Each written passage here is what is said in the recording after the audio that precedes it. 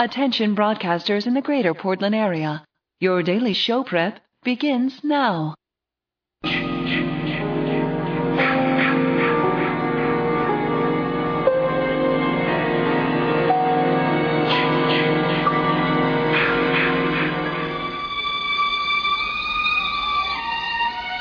Weekends are a good time to escape to the woods.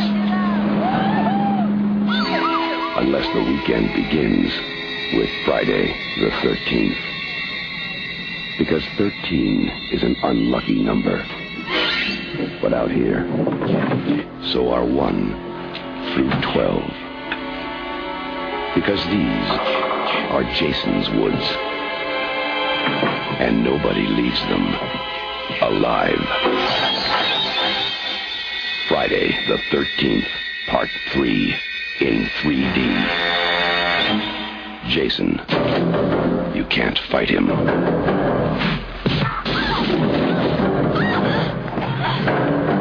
You can't stop him. And now, you can't even keep him on the screen. Friday the 13th, Part 3 in 3D. Now, when it comes to killing in Jason's woods, Jason will come to you. Friday the 13th, Part 3 in 3D. A new dimension in terror. It will scare you. Count on it.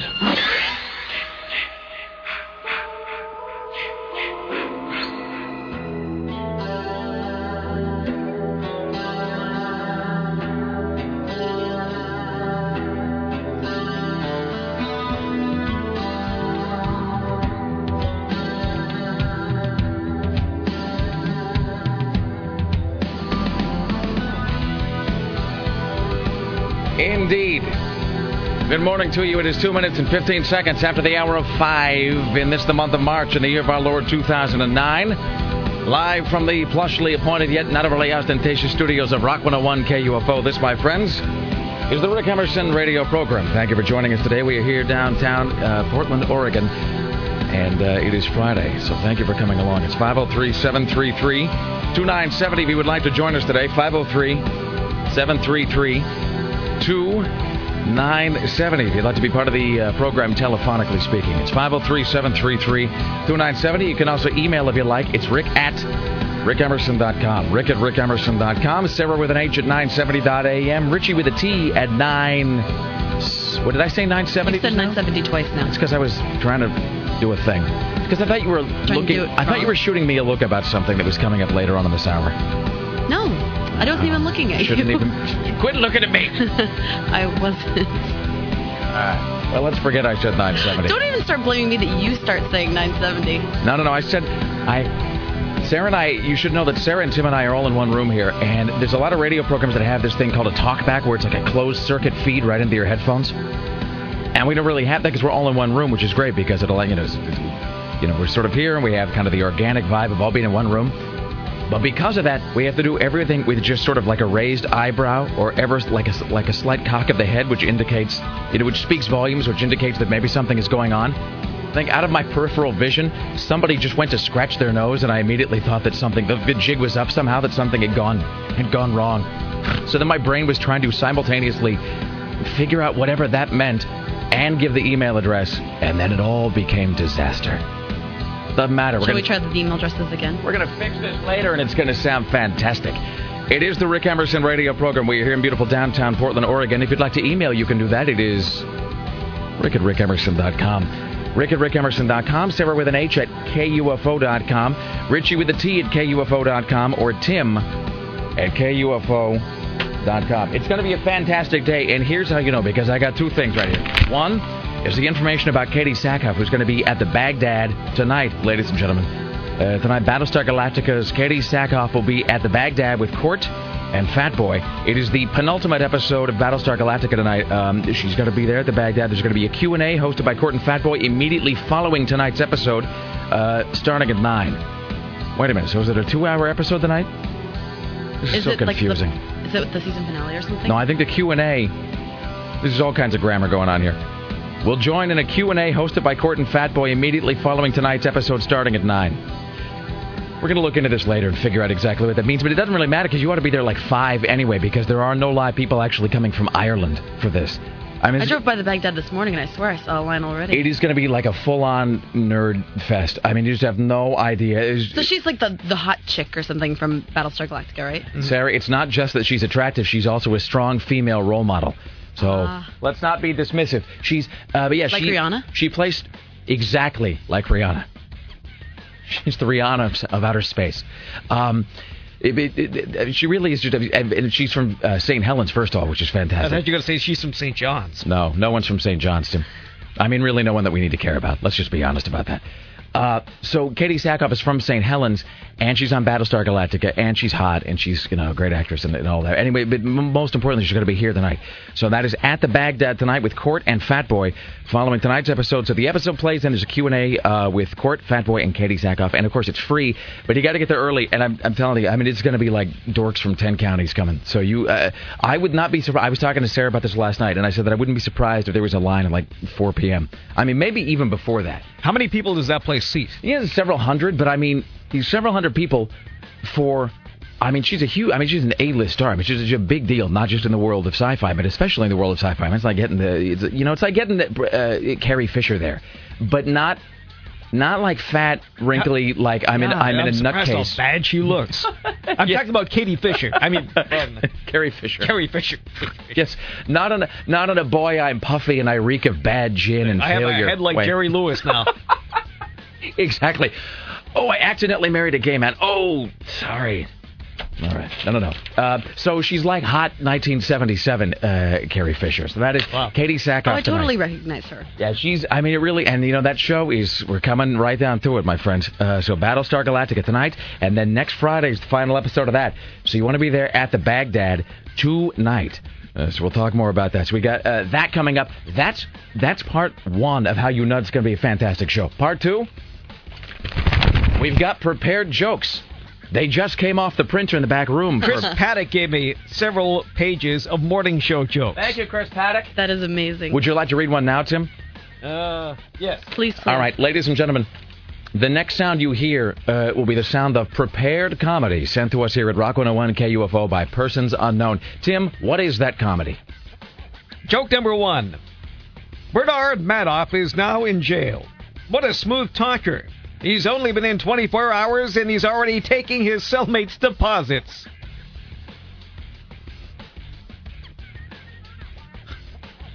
Wow. All right, there you go. That's page 1 of 6. We'll be here all morning, possibly. It is the Rick Emerson radio program live here in Portland on Rock 101 KUFO. If you'd like to get a hold of us today, it is 503-733-2970. 503-733-2970. Also coming up today, Aaron Geek in the City Duran will be in the studio.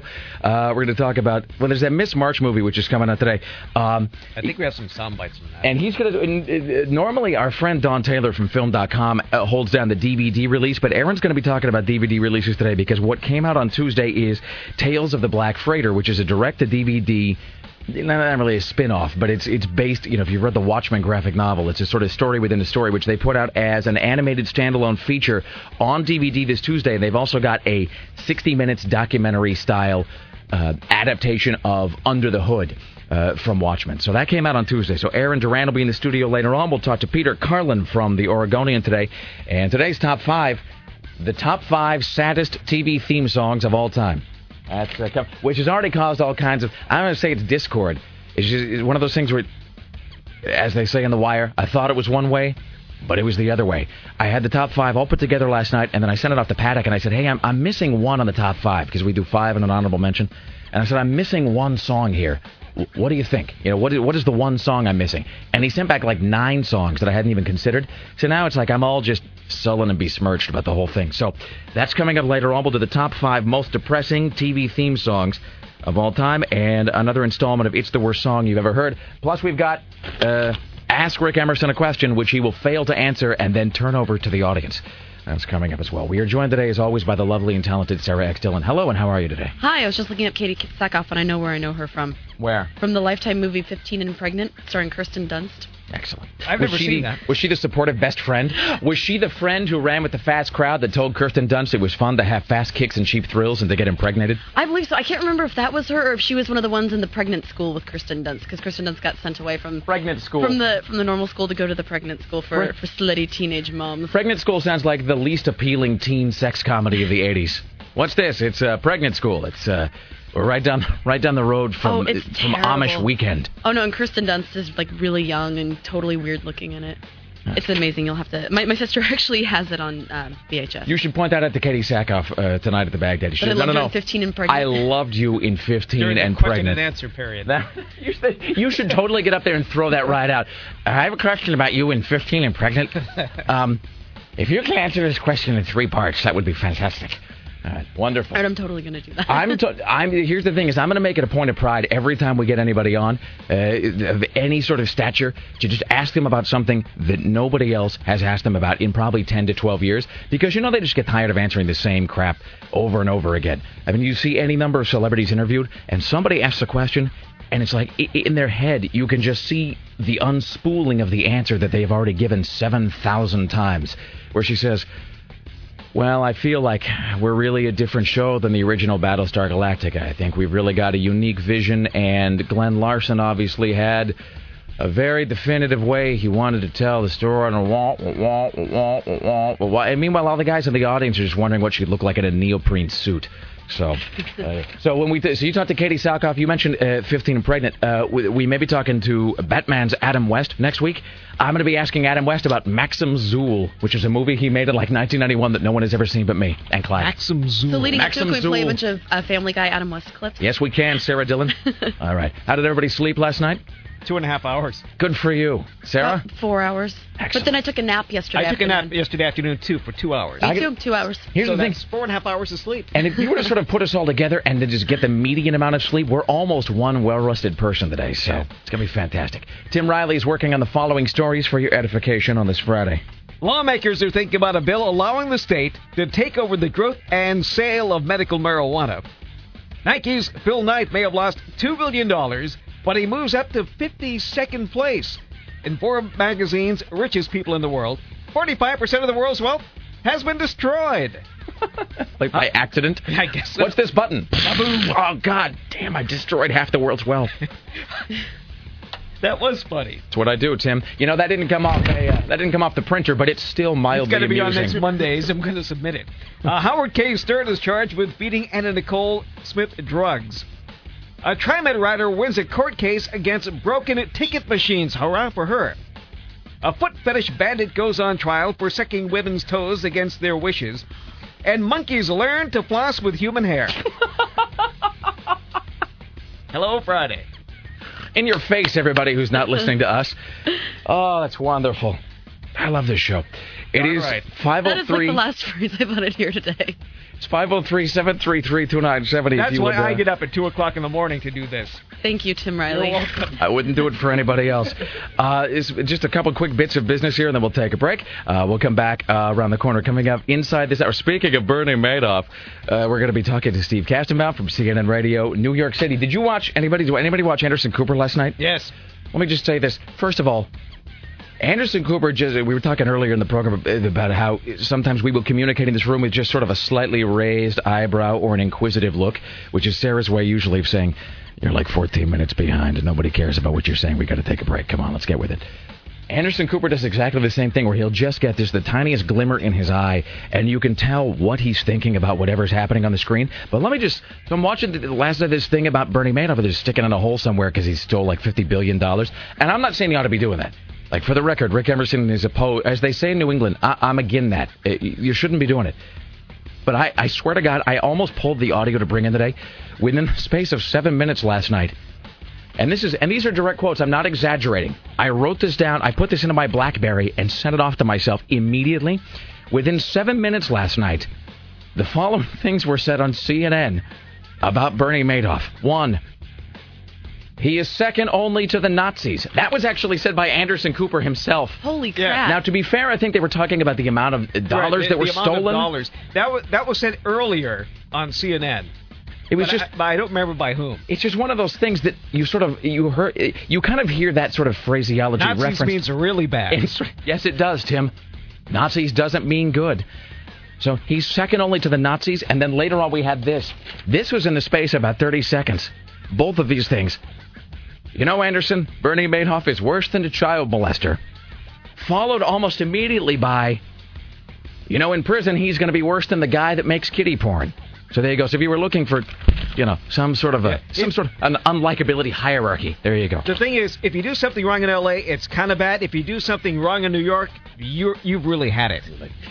All right, we will do this. We're going to come back here in a few moments with your phone calls. Later on, we'll talk to CNN radio correspondent Steve Kastenbaum, the top 5 most depressing TV theme songs of all time, and more whimsicality. It is the Rick Emerson Radio Show on Rock 101 KUFO.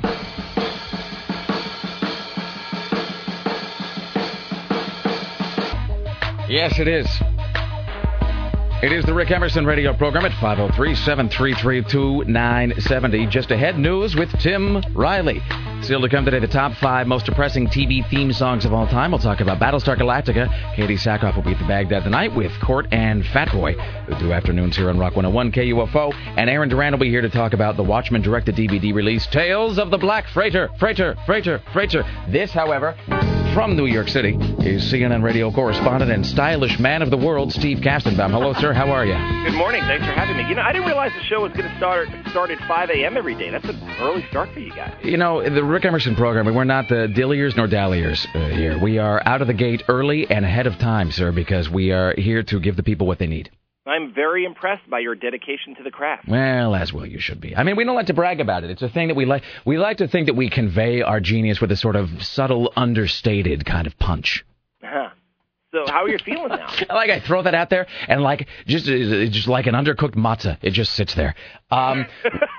We are feeling fantabulous about things. So I will say this, that it is times like this when you move, and again, I know there's a lot of people in the world who have to get up early and they have to get out there and they get at it, and whenever we are sort of, not even really complaining, but whenever sort of kind of grumping about, I don't know, I had to go to bed early because do you believe I had to get up early in the morning to go to work? And there's a whole chorus of people out there who are either A, in a job where they have to get up early and go to work like every day and have forever, or B, don't have to get up because they are in fact unemployed, and neither of those groups really cares to hear us like bitching and moaning about it. So we're not really doing that a whole lot. I will just say it's just a matter of body clocks, because we've been acclimated to getting up and being on the air at 11, and now we're on the air 6 hours earlier.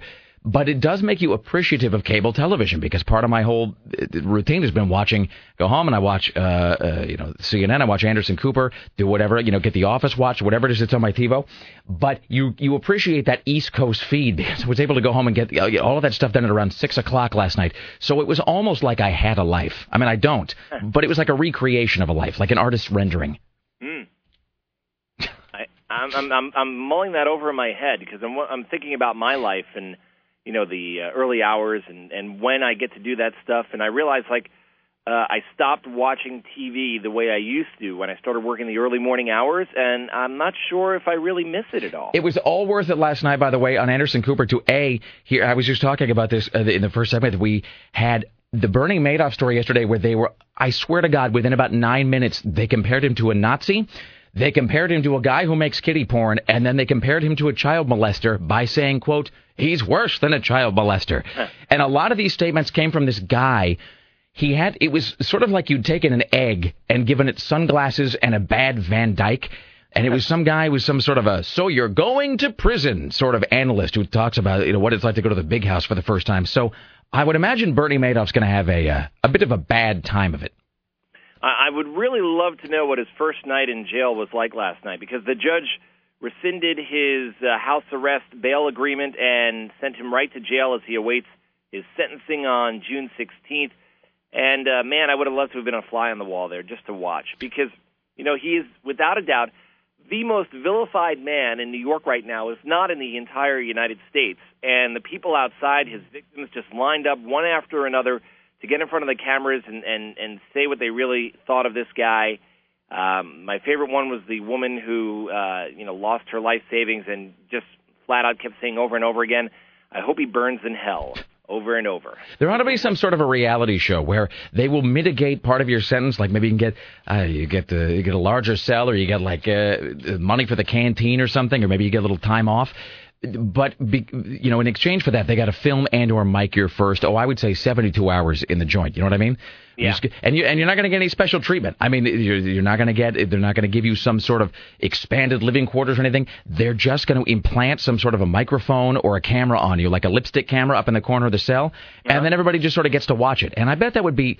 I mean, that might be sort of this generation scared straight. Hey, that might be a great way to make back some of the $60 billion plus that are unaccounted for. Like charge people to go on and watch Bernie Madoff in his jail cell. Ooh, so let's watch Bernie Madoff bleed in the shower, and then it'd be like $14.99 a month or something. I'd pay that, I think. I think that's a great way to at least make back some of the money that was lost. Like a Bernie cam? Exactly. Yeah. Here's the thing, and you call it. Wait, no, it would be like. Burning in hell. Bernie in hell. There's something there. Somebody in hell, BERN, yeah. And somebody once told me that no matter what idea you have, no matter how strange it sounds, no matter how out there or socially unacceptable any of your ideas may be in terms of radio or television or any sort of creative endeavor, you write them all down, you put them in a book, because the day will come when the American public will gladly pay to watch that. See, I think back to remember Amy Fisher and the Long Island Lolita. Yes, I do. Joey Buttafuoco, that whole deal. When she was in some upstate prison in New York, somebody videotaped her, like in the prison gym or something like that, and she was just talking with some prison guard. And I don't even remember if there was anything really scandalous done on this videotape. They were just sort of talking, and there was the conversation might have been sexual in nature, but that video was like so popular and watched by so many people on TV and at the time, and was played over and over and over again. So you're right, people are fascinated with that sort of. And the weird thing is that we're seeing such a flood of that now, you can't even really keep track of things. Didn't Amy Fisher put out a full-on sex tape last year, and not like a secretly taped one where there was some guy with a red light that was stuck back in his closet or something while they're getting it on? It was like an actual commercial endeavor. Like she and some guy are humping it out, and then they film it and they sell it, and it made just the tiniest little bit of impact, and then it vanished. So it was her. It's her actual husband. She had gotten married to a guy who was significantly older than her, and everybody said reminded them of Joey Buttafuoco. That's exactly. I want a guy just like Joey Buttafuoco. There ought to be a dating service called Just Like Buttafuoco. And they tried playing it down, and she tried saying that, he released it on his own when he got mad at her or something like that. And then it turned out that, they were really in cahoots, and, she needed... Turned out that she is, in fact, just a tramp, Steve. Apparently. Right. On that note, my friend, big plans for your weekend? I haven't figured it out yet. This is the first time I've come on. I'm really sorry for the FM audience that I don't have anything exciting to tell you for the weekend. If I were you, what I'd do is go home and dwell on this failure all weekend long, and then perhaps drink myself blind on Yukon Jack. It sounds like a good idea. Excellent. All right. Enjoy the rest of your day, sir. We'll talk to you next week. Bye-bye. There you go. CNN radio correspondent Steve Kastenbaum. Amy Fisher. And the guy in the video he looks like a total tool user. If you've seen that Amy Fisher sex video, and I've only seen little segments of it online, because the internet it's just the greatest invention in the history of all humanity, because it allows you to see things that, it scratches sort of mental itches you never knew you had. Like there was that thing that came out about a year ago where it was the Gene Simmons sex tape. It was him and some model in Sweden, and nobody knew whether it was real or not. And then, of course, you found out it was real because Gene Simmons himself, as is his wont, copyrighted it and then had it up online, and so you could watch samples of it. And first of all, let me just say this one thing about the Gene Simmons sex tape. He's got, it seems like he could buy better hair at this point. That's just an aesthetic observation from myself. I know he's a rock star and I'm not, and he's the god of thunder and so forth, but it just looks like they kind of stapled the hair onto his head, and then like one of them kind of came unlodged. And as the sex goes on, it's sort of watching like the hair list like 30 degrees to port, like with every thrust. So that's happening. And also, I find it really disconcerting in the Gene Simmons sex tape that he never entirely gets undressed. Like it literally pants at his ankles, and then his shirt's still on.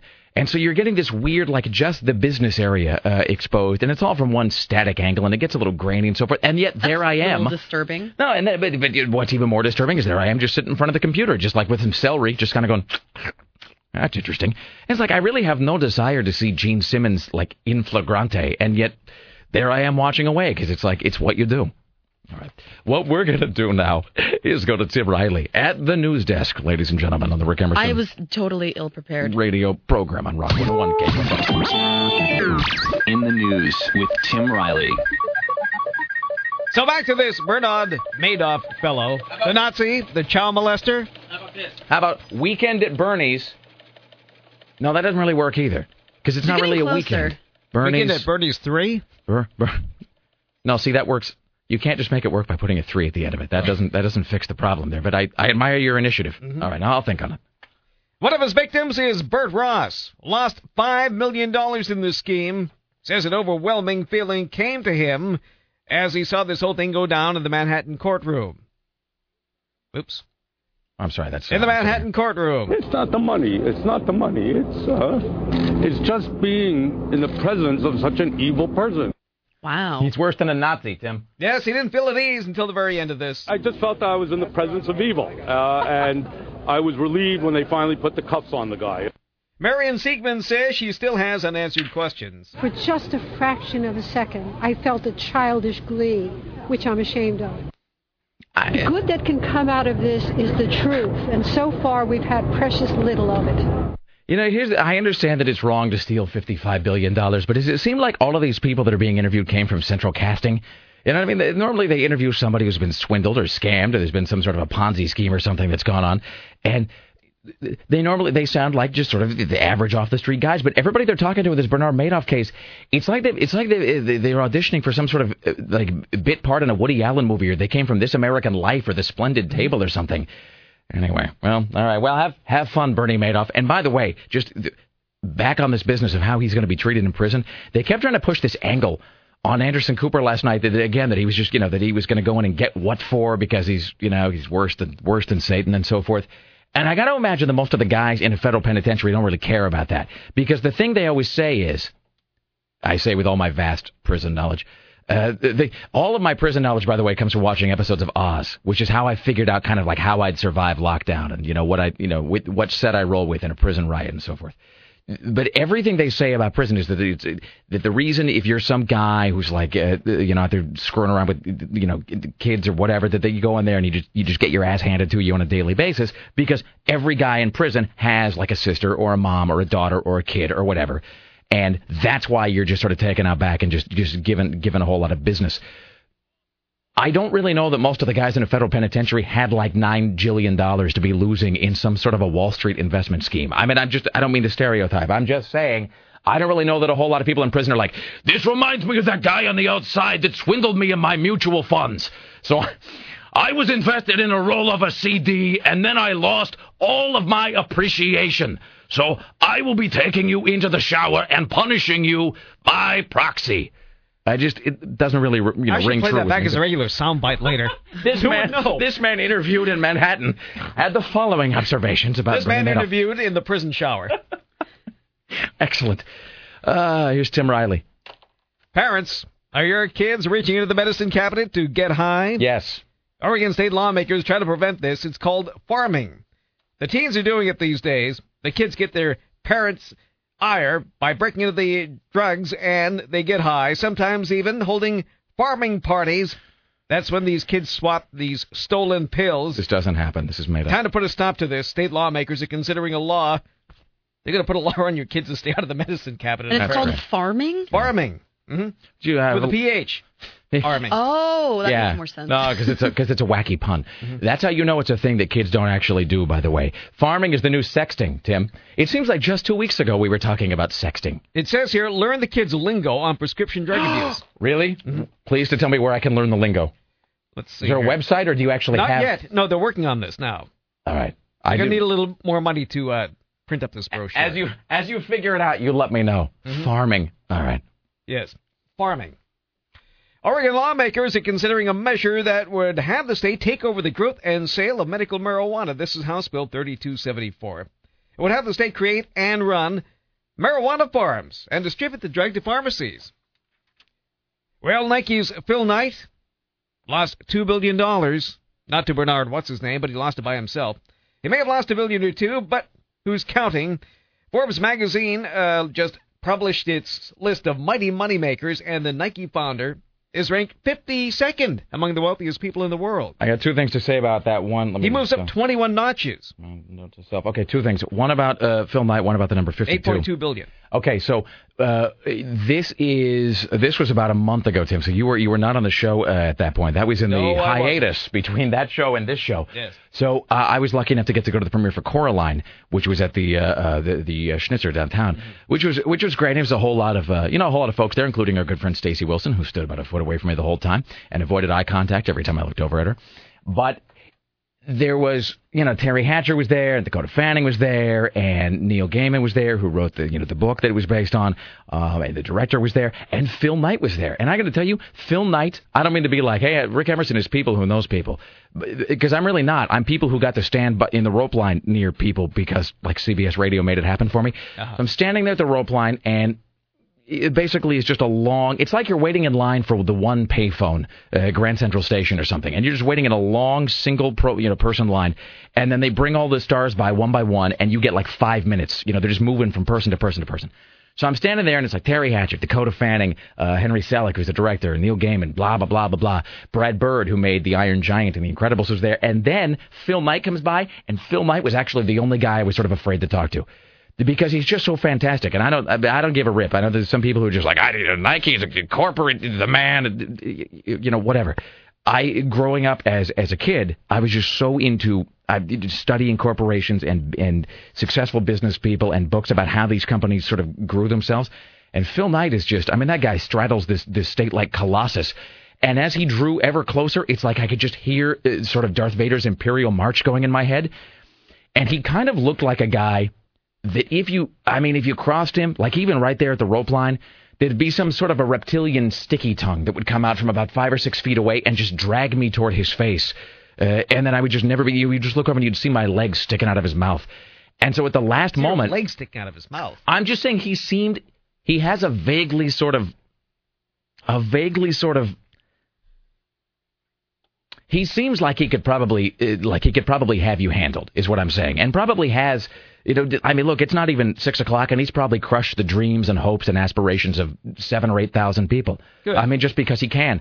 So as he got ever closer, I actually put out my hand to say, hello, Mr. Knight, I'm a big... And then I just pulled the ripcord. I was like, I got to go to the bathroom. And I just turned around and I just left. I was just terrified. So, all right. I haven't seen Coraline yet. Well, I think it's too late now. I think it's gone from that. They've replaced it with a 3D Jonas Brothers film. Oh, no. Yeah! I think it's still playing downtown, though, when I was riding my bike down. In 3D?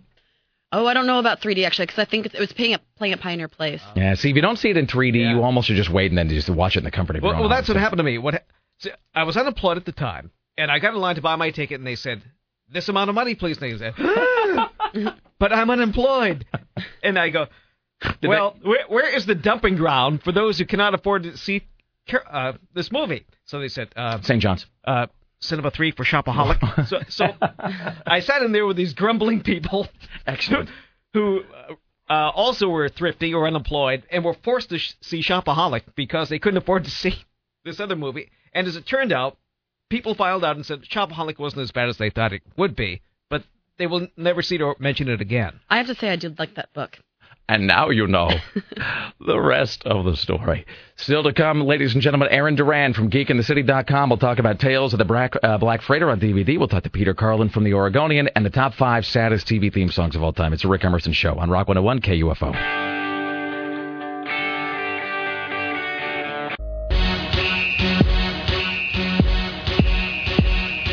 Why, hello, it is the Rick Emerson radio program right here on Rock 101 KUFO. It is Friday morning.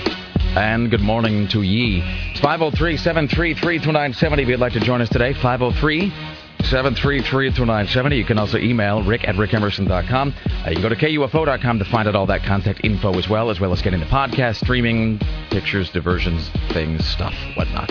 It's 503-733-2970. In a moment, we'll find out other news stories Tim Riley is working on. Still to come, we will have It's the Worst Song You've... Sorry, I had a little thing where I just tried to swallow part of my own epiglottis there while I was speaking. You ever feel like parts of your body aren't really working in concert? One section of your brain is busy closing up your throat so you can swallow something, and the other half is deciding you're going to sing an aria. All right. I don't think humans are meant to be up this early. No, they're not, Sarah. It's not human at all. Your body turns against you a little bit. Okay, so we're going to go to the phones here, and we'll go to the phones here in a second. We have more prepared comedy from the fax machine and 3 small observations from the bottom of my brain. We'll do this. Hello, hi, you're on the Rick Emerson radio program. How can I help you today? Hey, good morning, Rick. Hello, sir. It's Johnny. Hello, Johnny. How are you? I'm doing well. How are you today on day 2? I am wonderful, sir. Couldn't be better. Did you get some good sleep last night? Man, let me just tell you about the sleep that I got last night, because I know there's nothing more interesting than hearing about the sort of basal body cycles of other people. So here's how I'm going to be doing it, I think. We were going to do this whole high-concept phone segment about, hey, if you're somebody who has to get up early, call us and tell us how you do. But then I realized we're not going to work. Everybody's different. So I think what I'm going to be doing, I'm going to be splitting the difference. I'm going to make it's sort of a slumber Oreo. Well, I'm going to go home, get my nap on, middle of the day, a couple hours, 2.5. Because you just can't go to bed at 7 o'clock unless that's your normal body cycle, because then you're just lame. You're just lame, and then you just have to take your own life out of shame and humiliation. This is no good at all. So get the nap middle of the day, get back up, get some things done, and by get some things done, I mean play Left 4 Dead, and then after that, go to bed 9:30, 10, get myself 5 hours, roll on in here, and refreshed and ready and so forth. So there you go. Excellent. I just need to apologize that I forgot to congratulate you to coming to my other favorite station besides 970 AM. Well, that's okay. We'll put it behind us, sir, and we'll pretend that you did congratulate us and that all is right with the world. Thank you, sir. All right. And also, yes. I apologize. I used my stage name yesterday. I was the number 1 caller yesterday. It's Johnny Obvious. Excellent. And I think I got Richie in trouble with you, and it'll never happen again. Well, Richie's in trouble with us today for a different reason, but we'll talk about that in a moment. All right. Thank you, my friend. All right. Continue to spread the word, if you will. Here's the thing about Richie. We'll make a couple observations. We'll take a break. We'll reset. We'll come back, and we will plunge on into another hour of broadcast amusement. I'm going to say this about Richie Bristol, and here's the thing. He's a fellow oatmeal eater. He really is. And Richie Bristol is our production assistant. If you call in, he's the first voice you hear. He's the guy that screens the calls. He is the guy that sort of relays a lot of information to us. If somebody is calling in to be a guest, he does that. He does a lot of stuff behind the scenes you don't really know about. You listen to a radio show, and it's very easy to sort of think that it's just, the guys on the microphone who are creating everything. And the different shows that can be true to certain degrees. Richie's doing a whole lot of stuff that people don't really get to give him credit for, because they just don't really talk about the mechanics of it. That being said, he does seem to spend like a disproportionate amount of time either writing, saying, or doing really creepy things. And I got to say 2 quick sort of summations of that, and then we'll break. One is, during the AC/DC song that's playing a few minutes ago, I just had the most surreal moment where I was walking from the bathroom to the kitchen to do something or other, and I walked by in the space of 10 seconds Tim Riley, who was singing along with You Shook Me All Night Long by AC/DC in his own sort of trademark staccato delivery. Well, I'm rocking. Yes, you are, Tim. Which is layer of weirdness 1, followed by Richie speaking aloud to himself in what I do believe is his own mother's voice about oatmeal, and then kind of shuffling along. It's sort of like in a half stupor. So as that's we move freaky. along, we can tell more about the story of Richie Bristol. Do you want to have that thing you told me this morning about Richie and the internet? Has that been resolved? Richie's Facebook status? Yeah, he wrote me and apologized and said that he needs to work on his filter. We're just going to say that when Richie got up this morning, I don't know what the first thing you do is when you get out of bed. Maybe you get up and maybe you get dressed, maybe you take the dogs for a walk, maybe you make coffee, maybe you watch the news, maybe you just sort of sit and gather your thoughts, trying to figure out exactly how it is you're going to go attack the day's problems and trials and challenges and tribulations. The first thing Richie did when he got up this morning is to go to his computer, log into Facebook, and then announce to the world that he did in fact have what we might call a state of tumescent arousal happening inside, yes, his pants. And you know that because it just said, Richie's, I don't even want to use the phrase. Yeah, don't use it. I mean, it's not even anything we'd have to bleep. It's just sort of awful. But if you'd gone to Richie's Facebook this morning, I mean, A, you're a sad person who really got to sit and analyze, like, what are you doing with your life? I mean, you got a whole world out there. But 2, if you went to Richie's Facebook, the first thing you would have seen, that's how you want to start the day. You want to start the day by finding out that, I don't know, that maybe your stocks have rebounded, or maybe the birds didn't crap on your windshield while you were sleeping. What's going on in the world? Oh, I see that Richie's in a state of sexual excitement. Well, that's fantastic. Let me leave the house now with a head full of pleasant thoughts. But now he's changed it to Richie is drinking tea. That's great. It's a lot more wholesome. That's more family-oriented. Normally he's selling tea. It's 503-733-2970. 503-733-2970. Around the corner, we'll find out what Tim Riley's working on at the news desk. Later on, it's the worst song you've ever heard and the top 5 most depressing TV theme songs of all time. It's the Rick Emerson Show on Rock 101. KUFO. Stay there.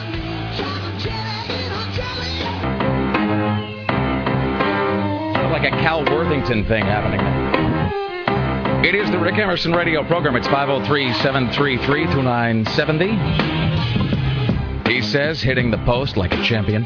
You're listening to Rock 101 KUFO. It's the Rick Emerson radio show. Thank you for coming along today. We're here with Sarah X. Dillon, Tim Riley, and Richie Bristol, kind of quasi-screening your calls as we speak. Hey, I got 2 things right here. Then we'll talk to Tim, find out what is coming up at the news desk. Then I got like 9 more things. Then after that, hundreds of things. I don't even know where to go with this. I'm just going to say that last hour we were reading some prepared jokes off the fax machine. Tim, do we have any more prepared humor that has been sent to us? I do. You said there's 6 pages of it. There is. Let's not eat this whole meal at once. Let's savor each morsel of amusement that they've sent us. This is morning show joke number 2. All right. I'm ready. Chris Paddock. A new survey found that the happiest state in the country is Utah. Having sex with 3 different women and not having to hide it? How hard was that to figure out? It's like you can just feel the 10 share growing out there. That's wonderful. Excellent. Thank you, Tim. I appreciate that. I want to find out, here's my whole thing, is the radio stations, and I mean like 98% of radio stations, here's a little trade secret. Maybe we should do a recurring bit here called Rick Emerson Tells You a Trade Secret. Most of the guys that you listen to, I don't care who it is, what format, what station, whatever, anytime you hear anything even moderately amusing coming out of the speaker, I would say you're looking at like a 50-50 chance that just came off like a fax machine somewhere, because there's some jackass sitting in a dimly lit apartment somewhere in Hollywood just pounding out terrible jokes and then sending them off to idiot DJs everywhere. So my whole thing is not even so much the jokes themselves. Like, I want to interview the guy who makes a living writing that joke, or that Bernie Madoff joke last hour about accepting deposits. We'll repeat that joke. I'm just in the 8 o'clock hour. Oh boy. I just want to know who that guy is. Like, who is the guy? And don't get me wrong, it's America. We live in a capitalist society, sort of. So, I'm for making the dollar however you can. I just want to know how he stumbled into, what do you do for a living? Well, I sit and I write terrible one-liners for DJs to read. It really is a glorious existence. So, we've also got this. Well, they're, like the Ed Woods of joke writing. Yes, they are, Tim. Bella, I've got 75 jokes to write tonight. So I've got, as an adjunct to that, the same prep service then gave us this, and I'm not making this up, as Dave Barry used to say. Did you take some of these jokes? No. You've got all the jokes on that side of the table, Tim. You know what I've got? Sure. I've got interview leads here on Rock 101 KUFO. Mm-hmm. Listen to this. And they've given us not just the guy's name, but the guy's phone number. Should we give it? Nicholas Lighton donated some sperm to his sister Stephanie, who then forcibly tried to impregnate her lesbian lover, Jennifer, with the sperm and a turkey baster. And they say, call Nick at this number, 413-464, and I swear to Christ, like his actual number is right there, which I don't think I'm going to be calling. Wait, so is that the brother? This is the brother. He gives in a clinical way, gives his sister some sperm. And then, so you have to speak with his handlers first, apparently. But I think he already spoke with his handler, Tim, if you know what I'm talking about.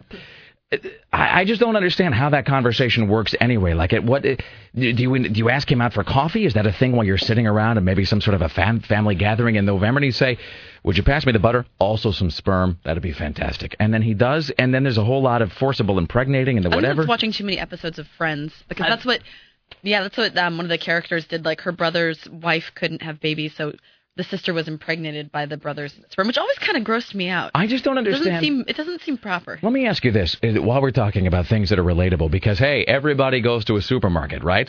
Am I speaking the truth? Yes. Oh, boy, yes. Religiously. But do you ever do this where you go to the supermarket and you see people, when someone is buying a turkey baster at the store, do you automatically assume... I've never seen anybody buy a turkey. I wouldn't even know where to find a turkey baster.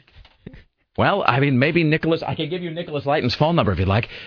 Like 9 different times I found myself, like I'm at Fred Meyer or Safeway or something, and then there's a guy behind me. First of all, I see people buying the weirdest combinations of things sometimes, and I don't know if I have some sort of Like if I carry like a temporal distortion field or something around me. And plus I know where you shop, and I think it's like that specific area to which we live in. There's a lot of shenanigans going. Sarah and I both live in... a lot of turkey basters sold. We live in... at Blood Remover. We live in... Sarah and I live in... not together, but we live in Southeast Portland, both of us, in sort of relatively the same area. But it's... and I do a lot of my shopping late at night, too, because I just don't want to stand in line with a bunch of jackasses. And yet I always end up standing in line with jackasses anyway. Well, it gives you time to read the tabloids. It does. And to sit there and make copious notes about the people who are in line behind me. Mm-hmm. Because there's always... it's the strange combination of items that, as their component parts, wouldn't be off-putting at all. But then when you see them all sort of piled together, it sort of becomes disconcerting. Like, and again, it's buying a big thing of canola oil, and then also like a huge zucchini, and then, you know, like surgeon's gloves or something. But like 3 different times, I would say over the course of maybe 10 years, I've been in line at the supermarket, and I will see somebody buying a turkey baster. And I don't know if I have to blame Melissa Etheridge and David Crosby for this, but every time I see somebody buying a turkey baster, I just sort of take it as an article of faith that they're going home to impregnate somebody. I mean, I don't even... like, to me, that is now... What? I don't understand your mode of thinking.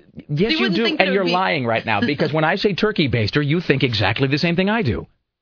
When I say turkey baster, you think of lesbians being impregnated. No, because I don't see a lot of turkey basters in life, so it makes me think of my mom making like Thanksgiving. They're all at his store.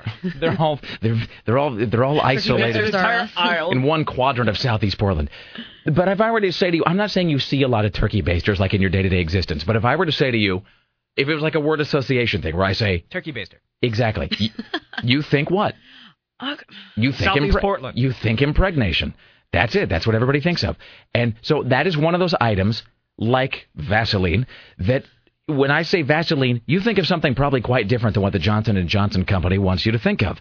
There are products that now have where the actual real usage is ancillary, and the first thing you think of is something quite different. And we all know that's the case. If you're buying, like you see somebody buying a giant vegetable of some sort. Exactly. That's exactly what I'm talking about, Sarah. All right. I have a few small observations to make here, and then we'll take a break. On the other side of this, we're going to talk to CNN radio correspondent Lisa Desjardins, who will answer the magical question, exactly how much stimulus money will Oregon be getting? And can we use it to build a giant Highlight stadium? Because I understand that Highlight is really... that's a sport that is on the grow. Highlight. No. It's Highlight, Tim. And I think who put an A in there? I think if we could just maybe fork over $200 or $300 million for a Highlight stadium, or maybe just a place to play tiddlywinks on a jumbotron. I think that might be the cure to Oregon's economic turnaround. My 3 small observations are these. 1.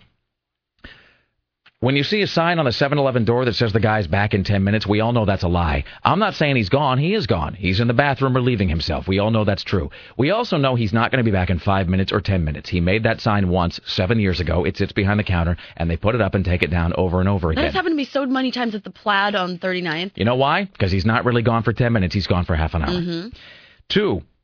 Quit telling me that I need to leave my message at the tone of your voicemail. Everybody knows how voicemail works. You no longer even need a greeting. You don't need to say your name if you don't want it. You really don't need anything beyond, here's the number and a beep. Everything else is superfluous. You're bringing me closer to death. Stop it.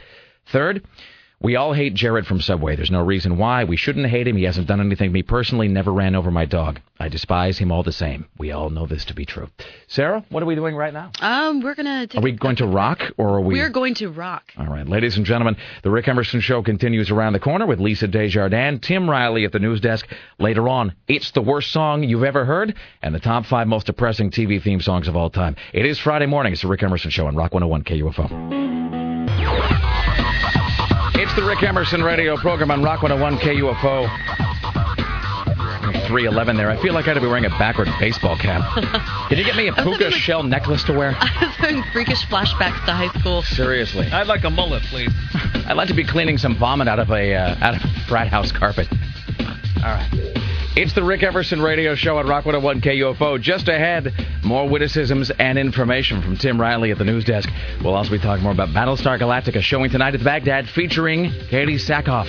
She'll be there in person for Court and Fat Boy's screening of Battlestar Galactica. Ladies and gentlemen, let's welcome now to the Rick Emerson show from the Hill in Washington, D.C. Here to tell you about money in your figurative pocket. CNN radio correspondent Lisa Desjardins. Hello there. How are you? Hey there. Good. I'd like to give you your drive time Washington weather report, Rick. 35 degrees light snow, moderate panic. Thanks so much. I appreciate that. Well done. Now you just have to learn to say the time in various ways and then talk about a nonstop music jam coming up around the corner, and you will be gold. You just have to go. 2 minutes to the half hour. Exactly. Panic and traffic together. Panic and traffic. I really wanted to put out like a traffic, because everybody here does the traffic and weather together forever, something or other. Right. On the whatever. Yep. The on the 5s, on the 9s, or whatever. And I used to work with this guy that did, I think it was like traffic and weather with a side of bacon, or traffic and weather with a side of toast, which doesn't sound funny now, but like in 1995 or so, just seemed like it was cutting edge comedy because it seemed somewhat different. I mean, in any event. Hey, so.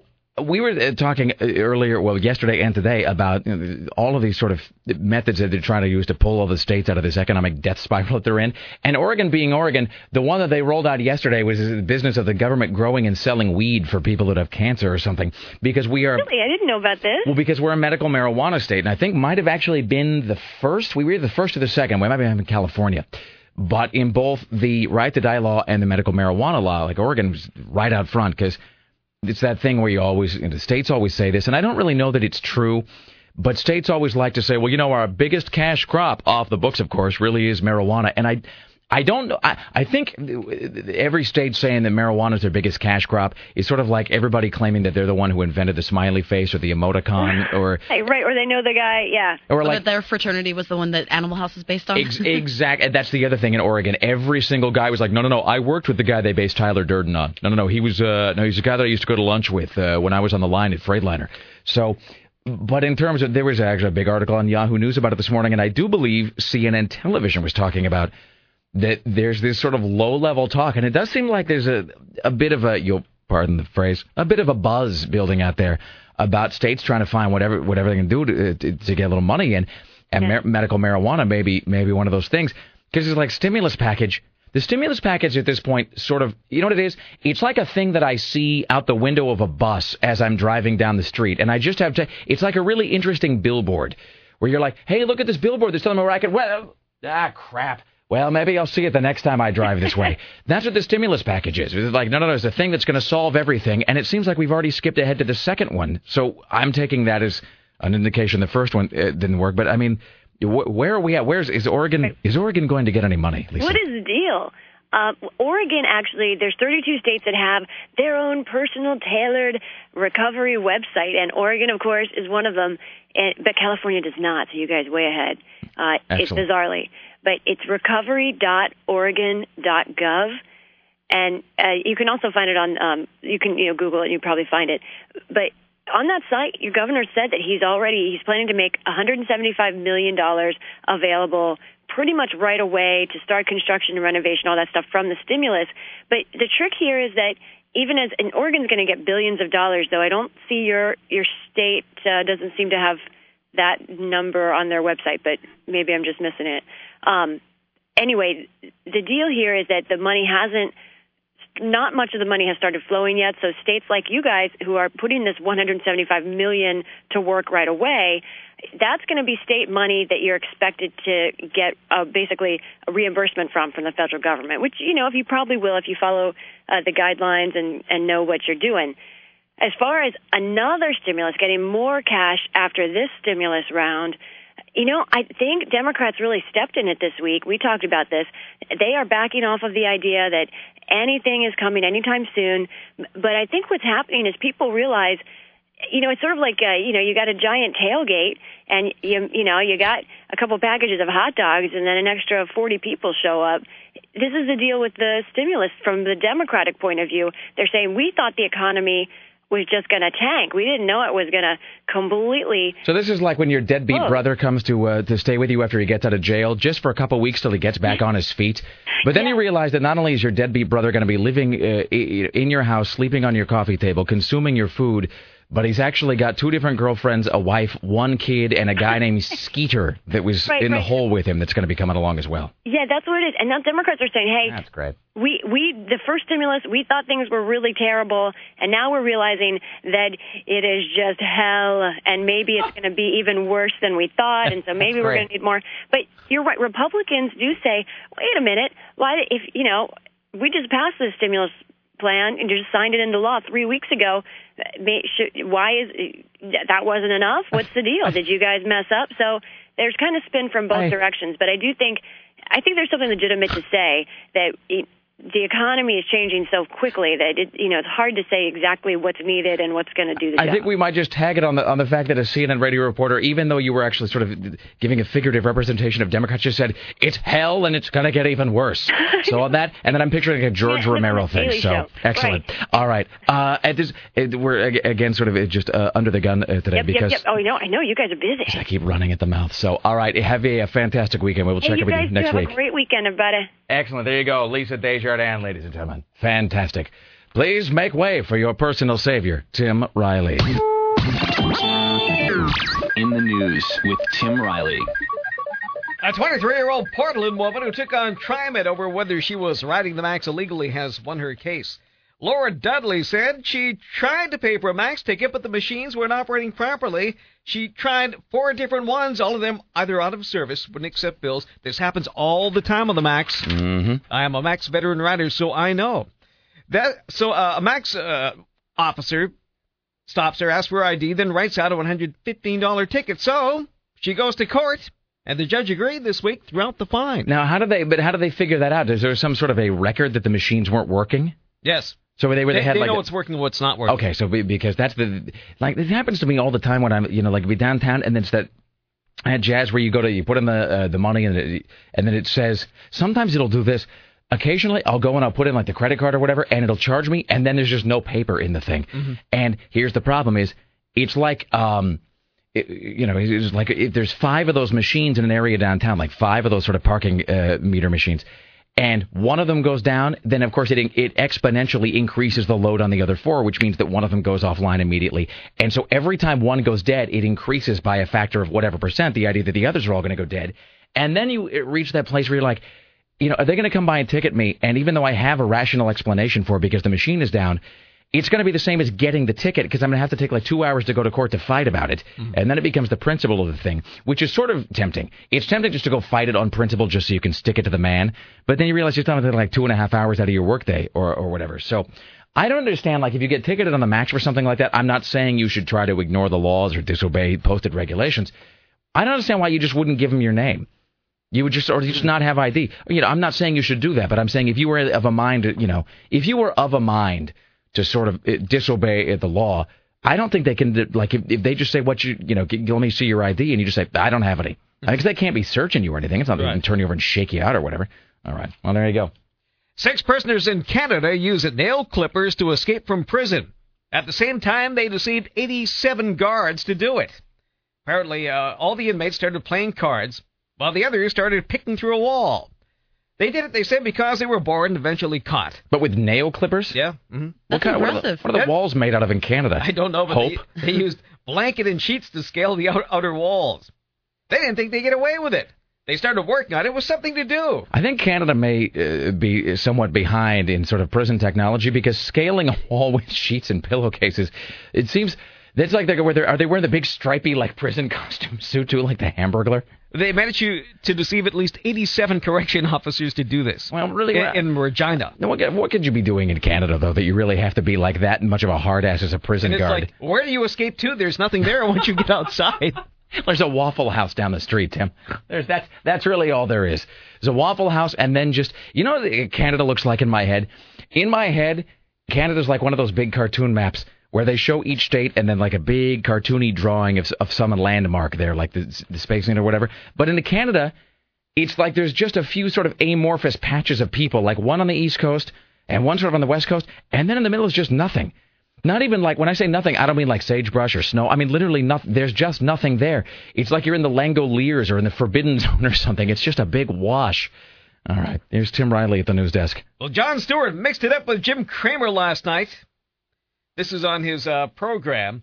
Kramer admitted he and others provided some bad advice on his television show. I think that everyone could come in under criticism because we all should have seen it more. I mean, admittedly, this is a terrible one, and everybody got it wrong. I got a lot of things wrong because I think it was kind of 1 in a million shot. But I don't think anyone should be spared. Jon Stewart attempted to defend or at least explain his recent criticism of Jim Cramer. Let me just explain to you very quickly. One thing that I think is somewhat misinterpreted. This was not directed at you per se. Yes, I just want to let you know that. We threw some banana cream pies at CNBC. You got a little, obviously, schmutz on your jacket from it. Took exception. Yes, there were some tense moments. Again, I hear you, and you could argue. I appreciate you talking to me like I'm 5. No, come on, man. That's not true. Seeing Jim Cramer and Jon Stewart in a room together, though, it's like in Roger Rabbit, where there's the Warner Brothers and Disney cartoons that are crossing over. They just seem like things that should exist in, I would say, parallel worlds, but not intersecting worlds. Because Jim Cramer is essentially just he just seems like a guy who was sort of drawn by a comedy writer somewhere, which I guess is why, because he played himself in Arrested Development, right? It wasn't some other guy. It was the actual Jim totally Cramer. himself. Yeah. We are moving Bluth to Don't Sell or whatever.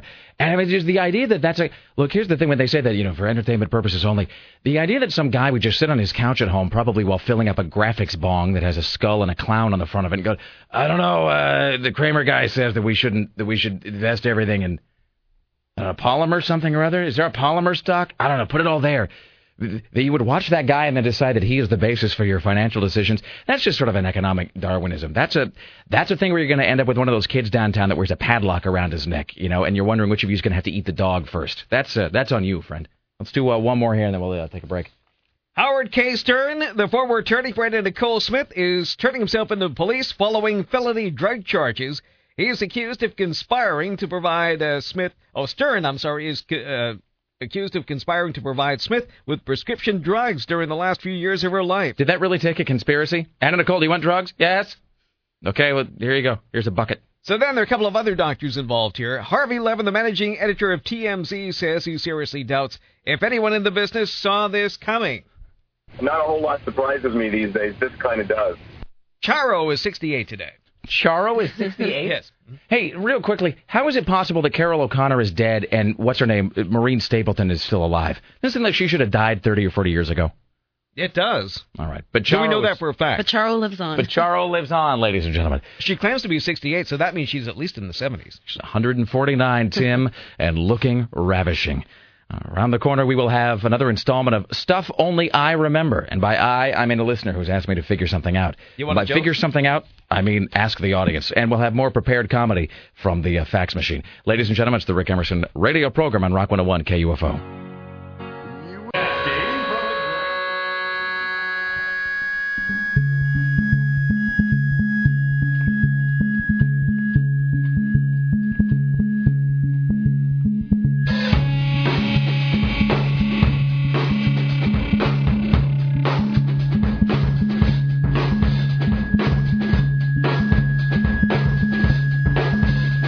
Rick Emerson Show on Rock 101 KUFO, live in beautiful downtown Portland, Oregon. Thank you for coming along. It is Friday, 10 minutes before 7 o'clock. It's 503-733-2970. 503-733-2970. That means it is, 14 hours before the doors open at the Baghdad tonight. It is 15 hours before Battlestar Galactica, the penultimate episode. Second to last episode tonight. That means it is, I just had this figured out, 14:15. Whatever. 11 o'clock tonight, though, after Battlestar, there's going to be a Q&A with Court and Fatboy and Oregonian Katie Sackhoff. Starbuck herself will be there tonight. So that is at the Baghdad on the corner of Hawthorne and in southeast Portland. 34th? 37th? 37th. 37th. I used to live on 37th. So Hawthorne and 37th, Baghdad Theater tonight. Battlestar Galactica on the big screen, which is righteous, by the way. Especially when they go from some sort of really dramatic, intense, gripping, emotional sequence into an ad for sauceless hot wings. So be there for that tonight. Katie Sackhoff is going to be there. Doors at 9. But here's the thing. Let me just say that immediately. Let's speak the plain truth, shall we? Let's not delude ourselves. If you show up at 9, you're going to be hosed. And all the friends you brought with you, we're going to go see Katie Sackhoff. Not going to happen. And your friends are going to think you're a tool, and you're going to go home, and you're going to be left to cry alone. So what you want to do is you want to get there early, because, I mean, I don't even freaking people out or whatever. I'm just saying hours beforehand is not like such a bad idea, because it's a big, big deal. So that is tonight. Oregonian Katie Sackhoff will be at the Baghdad Theater for the screening of Battlestar Galactica with Court and Fatboy, and then a Q&A. And the Q&A, I'm going to say worth the price of admission, even though it's free, but it's sort of like a figurative admission, and it's totally worth it. A, because it's Katie Sackhoff. B, because it's Katie Sackhoff. C, because it's Battlestar with Katie Sackhoff. And D, just because whether you are in the sort of geek demographic or whether you just enjoy observing the geek demographic, it's gold either way. Because it's going to be hilarious to see a bunch of like geeky fanboys like falling all over themselves. Because it's a lot of questions are sort of, so I was wondering if you're not able to restock supplies, where do you continue to get pencils from? Because they never explain that, and I'm always using a pencil, so I wonder, is there a pencil planet? And then you see Katie Sackhoff's eyes sort of like, oh God. All right. Ladies and gentlemen, we will find out what's going on in the world of news with Tim Riley in one moment. Let's do this. Hello, hi, you're on the Rick Emerson Show on Rock 101 KUFO. Greetings to you. Good morning, Rick, Sarah, and Lord Master Tim. Good morning. Hello, sir. How can I help you? I am just on my lovely commute, 30 miles to my new wonderful job in this sinking economy, and passed through the Sunset Tunnel and did not lose a signal. Oh, so congrats to you. It's 100,000 watts of Tim you're getting now, sir. Oh, my gosh, it's wonderful. It really is. For those who have listened to us in the past on AM 970, we are now broadcasting at 20 times the power. So as big as our reach was at that station, and let's not delude ourselves here, let's speak together as men, it was massive. It's 20 times as massive now. My car, stepping on the gas on my car and going under overpasses no longer interrupts the signal to your lovely voice. Sometimes it wouldn't even like you have to drive it or anything with an AM signal. Like occasionally, do you ever do this with an AM radio where like your hand actually reaching toward the radio to adjust the tuning just causes the signal to drop out? It's like you're having to stand on one leg and and like tilt your head 15 degrees to the right to make sure that it doesn't drop out. Exactly. Excellent. The other thing, I am an original listener, 0007, and I think it would be fun on the website to do sort of the evolution of man sort of drawing, but of your hair, because I do remember the original Rick with the long, flowing hair. Yeah, it was a bad time. Yes, very much so. And then also to an evolution of your wonderful assistants from the darling rock chick Katie to the amazing and talented Sarah Dillon. For people who have been listeners for a long time, everybody should... thank you, sir. I appreciate the call. Spread the word. Everybody should know that there's a couple things. First of all, Tim and Sarah Dillon and myself is sort of the irreducible core of the program, as Charlie Watts would say. And then, of course, Richie doing a disproportionate amount of work and labor in the back room there when he's not busy posting creepy things about his penis on Facebook. But... If you look back at the sort of the stages of Rick's hair, first it was like a bad, like you look back at the retrospect, and I just had this. I used to have very absurdly long hair, and I'm told that it had all kinds of body and natural wave to it, but none of that really mattered because I never really washed it. And when I washed it, I didn't condition it. And when I conditioned it, I just would take one of those goody plastic combs and just when it was still wet and just through the back because I was just it was just a douche and I had no idea what I was doing. Scary looking. When I was told I was going to work with you, I just imagined that picture that was hanging out in the lobby. It's like there's a picture of Dr. Tony Grant and then somebody who looks like Charles Manson. And no offense, Rick, but it wasn't hard to figure out that you didn't wash it very much. Thank you so much. I had this sort of Eastern Romanian dictator thing going. It was like a bad Van Dyke and then sort of like a Gin Blossoms haircut. So that's altogether bad. So yeah, anything you see that looks sort of acceptable now, whether it's my hair, my clothing, whatever, that's all Sarah Dillon. Tim Riley, what is going on in the world around us? Well, it looks like Japan will shoot down that North Korean satellite. Now, Japan hasn't shot at anyone since like 1941, so they don't want these Korean satellites flying over. So that takes the problem away from us. I didn't think Japan had a military. Isn't that the thing? Well, they have what's called their National Defense Force. And Mothra. Mm-hmm. So they have to get our permission to do anything. So they have our permission. Shoot us down. That's the way it should be. One less thing we have to do. It's like, it really is. It's sort of like having a guy, like on the curling team. It's the guy who goes out ahead of the rock and sweeps the ice. That's what the Japanese will take care of shooting down things in that part of the world for us. Let's see what else do we have here. Oh, microwave popcorn that kills. Have you heard this story? No. A federal jury has awarded $7.5 million to the family of a former microwave popcorn worker who died shortly before seeing the verdict released. Attorney Kenneth McLean represented Ronald Cooper, who had sued the company after being diagnosed with a rare lung condition linked with artificial butter flavoring he used to put in microwave popcorn in the factory. The quantity of diacetyl in these products from those trace amounts to up to 10% or more and at those high levels, this chemical will eat your lungs away, and so that's the essence of the problem. Wow. I think on the list of things that I don't want, something that will, quote, eat my lungs away. It's microwave popcorn that kills. Sort of a sour cream and melanoma kind of a thing. All right, that's great. I mean, not for him. Not for him. You know, 1 in 4 Americans would act this honestly to save their jobs. The national unemployment rate has climbed all the way to 8.1%. It's 9-point-something here in Oregon, very high. And it seems that those who are lucky enough to still have jobs are desperate to keep them. How desperate?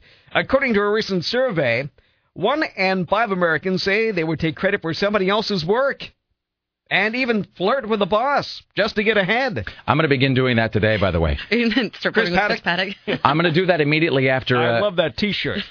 He looked so handsome this morning. I'm going to do it after the Baghdad screening, which I arranged with the Q&A of Katie Sackhoff, which I will be conducting tonight at the Baghdad Theater. All right. And then I'm going to go give Chris Paddock a long, lingering hot oil massage. And then we'll dance. Ooh, oh, you took that to a whole other level. One call. It sounds like something Richie would say. Speaking of Chris Paddock, by the way, around the corner, I want to thank Chris Paddock for all the morning show jokes. Do we have one to give us on the other side? You should find one. We'll do it when he comes back in. Let's take this call, and then we'll get caught up around the corner. Chris Paddock will join us in the studio. Hello, hi, you're on the Rick Emerson Show. What's up? Hey, Rick, I mean, no offense by this in any way, but I would like to say that you're, as the other caller was speaking about the evolution of Rick Emerson and your hair, it's not unlike that of Bill Prescott. Bill Prescott, by the way, so that is an old school reference. Bill Prescott is a guy who did a radio program here in our fine city many years ago. Bill Prescott is like one of two things. He's like a band that broke up like the week before you moved to some city, and then for the rest of your life, everybody you know is like, no, dude, but you weren't here. You weren't here when the Flesh Eaters played. They were really the best band. Really? Did they have any recordings? No, but I mean, it's magical. It was like the Beatles at the Cavern Club. Or Bill Prescott, who was, again, a DJ at some point in Portland's history, he's like a great club that closed down, and then they just destroyed it and turned it into a Walgreens right before you moved to some place. So, and in Portland, that's, So, I'm going to go to, whatever. Sarah, name a club that you would go to, the bar, Night Spot. Oh, I thought you were talking about like one that's defunct. Like... No, I mean one now that you would go to. Satyricon. Okay, I'm going to go to Satyricon. No, Sarah, it's not about Satyricon. It's about Club X-Ray. I mean, Satyricon's great, but people who are from here, they know about those places. So, all right. So in that way, I'm like Bill Prescott. Excellent. And one more thing. Yes. Son of a bitch. All right. Thanks so much. Maybe that was Bill Prescott. Rick Emerson, appreciate. I don't think so. He wasn't asking you how many ketchup packets you'd like. It's 503-733-2970. It is the Rick Emerson radio program on Rock 101, KUFO around the corner. Chris Paddock joining us here in the studio. More news with Tim Riley, and we'll talk about the Watchmen DVD release, Tales of the Black Freighter. Around the corner. Stay there.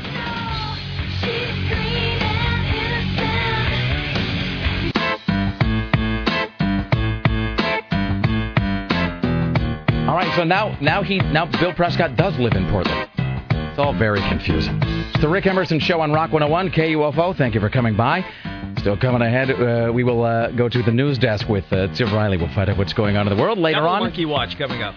A double monkey watch on the immediate horizon, my friends and colleagues. Aaron Duran from GeekInTheCity.com will talk about the direct-to-DVD release of Tales of the Black Freighter, which is a Watchmen-related film that you really... Which is just messed up. Which is fantastically I don't ever want to see it. And bizarre. See, but the same things that make you want to never see Tales of the Black Freighter, the things that make sure that I'm going to buy it today. So that is out on DVD. It's Tales of the Black Freighter, which is the story within a story from Watchmen. So that's out today on DVD, along with, I think, like a 60-minute style dramatization, or they've sort of filmed that Under the Hood book, which is, again, the book within the book of Watchmen. So Aaron Duran's talking about all that, and we'll do the top 5 most depressing TV theme songs of all time. Let's welcome now to the Rick Emerson Show, Rock 101 KUFO Program Director Chris Paddock. Hello, sir. Good morrow. I would like to congratulate you on wearing a stylish shirt and for buying it the day before I nearly bought that same shirt. So yeah, you're welcome. Thanks again for blunting my fashion ambition. I have found in the time that I've worked here with you, Rick Emerson, that I have been trumping you in the fashion arena, and I will continue to do so. And everybody out there should know this. I don't think we've ever actually made this point with any specificity, but three different times Paddock and I have come to work, and we'll be wearing variations on exactly the same outfit. And at least twice we have come to work in the same scarf from the same store. That's true. And the same scarf? Exactly the same scarf. They were wearing matching peacoats and the same scarf. We were trying to reenact the Beatles arriving at JFK. See, and it just didn't quite work out. I was going the other way. I was going to say we should have been. It was like we were about to stand on desks with Ethan Hawke and say, "Oh, Captain, my Captain." So. Yeah, the heavens made a girl named Chris with hair and skin of gold. Yeah. And please don't ever make sexual overtures about hot oil with me on the radio. You did earlier today, and that was very disturbing. I'm to understand that is the way to a successful career here at CBS Radio and everywhere based upon this news. So we were told. Mm-hmm. Well, you will make my wife jealous, and you'll whip her into a frenzy. We're the crickets. Okay. Hey, very quickly here, I'm going to throw out something that you may or may not remember, because people know that we are sort of the clearinghouse for all the useless information in the world. And when I say useless, that's only to everyone else. Here, that information is not only useful but vital. This email says, Rick, I had a sudden childhood memory of a line of toys only I seem to remember. Even a Google search did not help me, which is kind of freaky. So I decided I'd go to the one and only place that would help me out, the Rick Emerson Show. It was probably around 1986, give or take a year, and I remember a toy line called Insectosaurs, which I believe were some sort of insect dinosaur warrior hybrid. They may also have been Transformers, but of that I cannot be sure. The reason I remember them so clearly is because they had the greatest ad campaign. It was a 30-second Flash Gordon-esque serial that told a complete story once you all viewed all the ads. There were good Insectosaurs and bad Insectosaurs, Autobot and Decepticon style. Then the ads would end with a cliffhanger. Am I the only one who remembers this? Like I said, Google couldn't help me, and the memory is too vivid and the toy's too weird for me to have just made this up. Maybe I'm misremembering or just overtired from waking up at 5 in the morning. So, Chris Paddock, Insectosaurs? Never familiar with that. But I am actually intrigued, and I did meet somebody who has a tie to the Hasbro toy company, and I'm wondering if maybe Hasbro had something to do with this. I'm going to do some research, and I'm going to find out, and I will look into that. See, I seem to remember that there was some kind of an insect variation on Transformers. Insects meet dinosaurs, which I think, obviously, at a toy company, it's like, dinosaurs are hot. Let's put dinosaurs together with insects because kids love bugs. But I think in the follow-up to Dinobots, I do believe that there was an Insectabot thing. But then again, that's a thing that I might be making up because Insectabot is just a cool word that seems like it should have existed. Sure. But I really believe that I don't know about the cereal thing that was the commercial or anything like that, but I'm almost positive, yes, there was something similar to that. Like, I want to say insectozoids. Insectozoid. Anything you put a Zoid at the end, it rules. It's like a Vision or Rama. Zoid, actually. Really? Oh, yeah. Well, think about it. Tim Riley Zoid. I like it. Yeah, it's like a monster. So sort of like on the heels of... full of knowledge. Collect them all. On the heels of Grimlock, that there was some sort of Mantis Zoid bot con thing. Speaking of cereal, incidentally, I just wanted to note that, talking about the many stages of Rick Emerson's hair, there's the many stages of Chris Paddock's cereal collection, and it's like rings in a tree, because you go into Paddock's office, and at first it was just a box of Captain Crunch. Then there was a box of Captain Crunch and I believe Apple Jacks or some sort of similar cereal. Yes. Sarah and I were going into the hallway to go upstairs to go out across the street, I don't know, maybe about a week, 2 weeks ago, and Paddock is coming in through the front office down the stairs, and it was like a man scurrying along trying to hide a collection of stolen watches inside a raincoat. He had a brown paper bag, like the kind that you send... I don't know, like packaged goods, as they used to call them back in the 30s. It looked like a drug deal. Let's just call it for what it is. You were like hugging it desperately. Yeah, it looked like I just got a bunch of China White. Like you were just taking the package to be stepped on before they put it on the corner. And Sarah and I were like, what's up, Paddock? And like, nothing. And he sort of curled the top of the bag over. And we look inside, and in fact, it's just big-ass boxes of breakfast cereal. Yeah, I believe I had honeycomb and Frosted Flakes in there. Because you are... Is it that you've been flat out forbidden by your wife to eat them, or can you just not do it at home? I have a ritual, and I think most of the public will agree with me. Most of the people that are near 40, like myself, think that Saturday morning cartoons stink, and I like to reenact. It's like Civil War reenactments. I like to reenact Saturday morning lineups with DVDs in the morning, and I like to eat delicious sugar cereal while I watch said cartoons. And I was having this ritual, and my wife had a fit. And Tracy said, I forbid you to eat sugar cereals because you can't digest it. Which I thought was a little too much information, but thanks. What does that mean, you can't digest it? That didn't make any sense. Like, you can't digest rocks. I mean, what does it mean when you can't digest cereal? Apparently... Nickels you can't digest. You know what? I heard Chris Cornell say this a while back, too. Did he say with a Timberland beat underneath him? No, he did not. This was when he was still in Soundgarden. And he was trying to explain that, after a while, he was trying to explain the maturation of Soundgarden. And then after a while, that... The body does not digest or break down certain kinds of foods after a while. You have to grow up. And I guess Soundgarden was growing up, and then that meant getting Timbaland involved. Let's just be honest here. Did your wife walk in and find you in Paul Frank footy pajamas? No, with like a bowl of chocolate frosted sugar bombs? Just seriously. I sometimes will. She will be sleeping. I'll wake up at like 6 o'clock, and then I was stalking everybody here in the promo department because there was volume 2 of the Super Friends, and I had to get it because I wanted to get up early and watch the Super Friends. Is this the thing where Zan was turning into a bowl of gelatin or aspic or soup or something? He took the form of dessert gelatin. Form of Dinty Moore. Yes. Excellent. Yeah, it was amazing. How many boxes of cereal are in your office right now? I am now down to 3. I've just polished off some Apple Jacks. Good for you. What are the other 2? I did do some honeycombs mixed in yesterday with some Frosted Flakes, and I realized the honeycombs have gone stale. Honeycombs can go stale. Yeah. Final question here. Have you, at any point in your life, actually taken out a piece of honeycomb cereal and put it against a ruler to see if it is, in fact, big? Yeah. No, I haven't, but I have tried to hijack the honeycomb hideout. Wait, you never did that thing? No, I never did that. There was that thing where they put it by the rulers, and it's an inch across. No, but did you realize in those honeycomb things that were usually stocked by some sort of weird pedophile, like an Andre the Giant type of guy trying to break down their... Yes, or a Bernie Madoff trying to break down their treehouse so they can get their goods? I am so thoroughly horrified by the idea Go of, on YouTube and watch it. An Andre the Giant style pedophile. Give me my honeycomb! That sounds like Mr. T, sorry. And you're innocent! It's Rock 101 KUFO.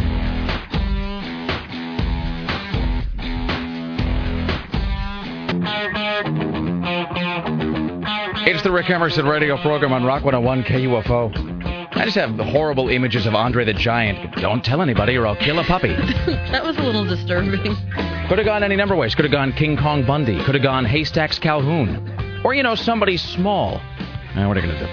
It's the Rick Emerson Show. It is Rock 101 KUFO. Thank you for coming by. Just ahead, more news with Tim Riley. Later on, we'll do the top 5 saddest TV theme songs of all time. And Aaron Geek in the City Duran will talk about Tales of the Black Freighter, which is the direct-to-DVD Watchmen release that came out on Tuesday, plus more of your phone calls and so forth. And plus, this is a little bit of a guarantees here. I hold here in my hands the answer to this Transformers Insectobot Zoid Dino spin-off toy that we were trying to figure out about 10 minutes ago, so I got the answer to that. Let's welcome now to the Rick Emerson Show with a heart full of hate and a head full of tasty cherry-flavored nougat from the Oregonian, our good friend Peter Carlin. Hello, sir. Hello. How are you, my friend? I'm well. I'm so happy to be in high-fidelity FM right now. I'm just saying, your voice is beaming across the fruited plain right now with 20 times the power of our previous signal, sir. That's so awesome. It really is. Tim Riley, it's Peter Carlin. Hello there, Peter. Hello, Tim. I'm so psyched. I wrote that grim article about you a couple months ago. That was the greatest article ever. I know about the devolution of the media. But the irony is, I had actually intended that article as a total slam. I wanted to end Tim Riley for good. That was the whole point of it. But then they edited all that stuff out, and it came out all positive. And now look. I have you to thank for it, Peter. We're trying to snuff him out like an altar candle after Easter Sunday. And the acuity of my writing was such that everyone just fell right back in love with Tim Riley. And the next thing you know, Jed's a millionaire. So we should back up just a second. So when we were on AM 970, Tim had been with the program, and then in December there was a whole lot of there was a big Black Monday that came, right. And the next day Tim wasn't on the show, and Peter wrote just a fantastic article, not just about us and Tim, but about radio in general, and it really was. They even sent a photographer to my home. It was quite something, and so it is. It really is just unbelievably satisfying to sort of be back here in the classic configuration of the Rick Emerson Show, which was with Tim Riley. So, and I should say, in addition to that, I know that you've sort of, as they say, transitioned, Peter, at the Oregonian. Nothing changes anymore. Change of life, I think is what they call it. Everything sort of evolves, or there's a blending or a segueing into writing just these massive sort of front page snarky hit pieces about Facebook or whatever. But there's this thing. Was I hallucinating when you told me about the Miss Oregon and a dad and war criminal and something or other? Did I dream that whole conversation? I wish. No, I wrote this story in January. This kind of nice feel-goody story about this, and actually went down to Las Vegas to check out the Miss America pageant with Miss Oregon, Daniela Kristich, who's a really interesting and intelligent and fun person, and her whole story was that she and her family were Bosnian refugees. They'd come after the war, and but they were Serbs, and the Serbs were involved in that conflict in the 90s in a lot of kind of unpleasant ethnic cleansing type of activity. And they were upfront with me about how their dad had actually served in the military and had been, to some extent, it appeared, conscripted into the military to do whatever. And apparently they said he was just doing clerical office type stuff because he was an engineer and had advanced degrees and stuff. And I guess maybe not a frontline kind of guy. By the way, it's always a bad sign when you ask somebody what they were doing during an unpleasant military conflict, and they say, just clerical stuff, transportation. Anyway, mostly. I'm just a trifle chagrined because then it turned out he popped up on a court docket in the Ninth Circuit Appeals Court, which is as high as you go before you go to the Supreme Court, where they're proposing that after years and years of legal wrangling, it's time for him to maybe get right back to Bosnia because he allegedly lied on his green card entry forms to get into the country by claiming that he'd never served in the military, which I guess was a point of demarcation for them. If you'd been in the military, they didn't want you to come into town.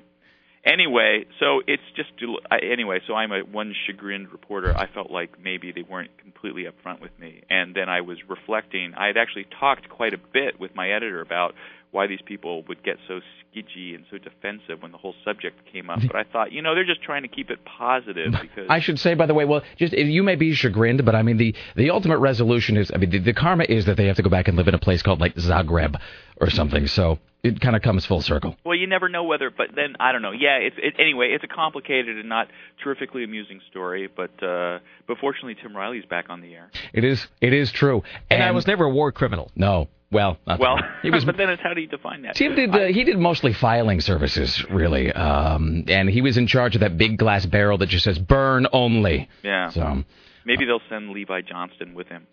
That'd be like great. A buddy movie. Excellent. It'll be like a new and Andre the Giant, please. It'll be like a new On the Road film. All right, excellent. Well, I'll tell you what, we are just fantastically happy to be here and to have you, Peter, as part of the latest evolution of the Rick Emerson Show. But we'll talk. My people talk to your people. We'll figure out a schedule to have you on going forward. Well, good luck with my people. They've all been deported. Wow. All right. That turned dark all of a sudden. All right. Thank you, my friend. Have a fantastic day. Hey, congratulations to everybody. Y'all are, it's a fine thing. And you don't like anything. You're sort of, you're like the life serial. You're the Mikey life serial of news reporting in Oregon. It's true. What happened to Mikey? Did he killed in Vietnam or gay porn star? Actually, in Bosnia. It's all very sad. They never found the guy who did it. All right, there you go. Peter Carlin from The Oregonian, ladies and gentlemen. And listen to bless him. This little snippet that Chris Paddock sent me. Hungry for a big honey taste. All right. Thanks so much. I appreciate that. And then it's just nothing but blood and stitches, kids. Honestly, I would have been scared if I was a kid because it's all these kids in a treehouse, and then all of a sudden this giant is in there. A huge guy looking into your treehouse? Yes. It is almost as though the writer of that commercial might have been subconsciously projecting something onto the screen. Maybe they were working through an issue. Tell me, where did the giant touch you in the treehouse? Well, all right. It would explain why they were always so obsessed with holding it up against the ruler and trying to show you how big it was. Before we do anything else, I want to clarify this geek point. So we got an email, a guy sent us an email earlier today, and he was asking about this line of toys that he thought only he remembered. And he was talking about, he said 86 or so, and he said, I thought I remembered a toy line called Insectosaurs, which were some sort of insect dinosaur warrior hybrid. And he said they may also have been Transformers, but I can't remember. He couldn't find it on Google, and he said that nobody seemed to remember. So Chris Paddock, as he always does, just dashed back into his memory banks and onto the Internet and found this. They were, in fact, called Sectaurs, Warriors of Symbion. I think they were overthinking children's toys back in 1986 because really, if the whole shtick of it is it's like a gun that turns into like a praying mantis or something, you really don't need any backstory. Were children really demanding some sort of a no? But what did they do before they were insects on Earth that turned into metal bots that were also flamethrowers? They were a line of action figures released by Coleco in 1984. So there you go. They were Sectaurs, Warriors of Symbion. And by the way, the lead sector was Dargon. I swear to God, I'm not making this up. Dargon, Prince of the Shining Realm. He is bonded with a flying steed, Sarah, called Dragonflyer, which has biting action. His weapons included a broad-scowl sword, a shield, twin Vengans, and a Slazor.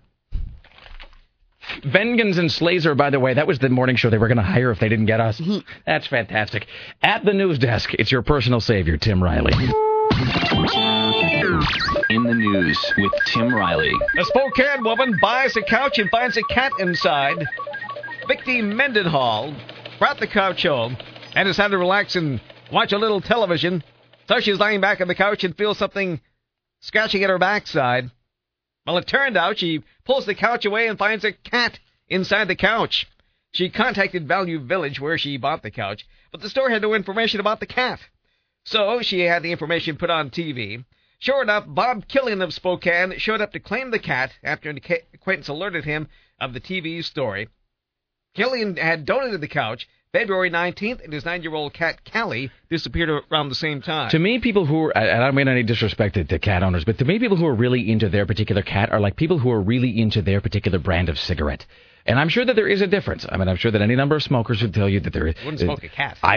Well, probably not, Tim, not unless it was, late at night, you didn't feel like getting out of bed and going to the store. I'm just saying that people would probably say, no, there's a difference between Camel Straights and Marlboro Reds, and the difference is the following. But I think those are all just very academic. I think those are differences that people convince themselves of, so that, because everybody sort of has, brand loyalty or whatever. There really is just one cat, many faces, as Ice Cube might say. Here's Tim Riley. Oh, did you hear about this? Michael Jackson's 50 comeback concerts in London? Sold out.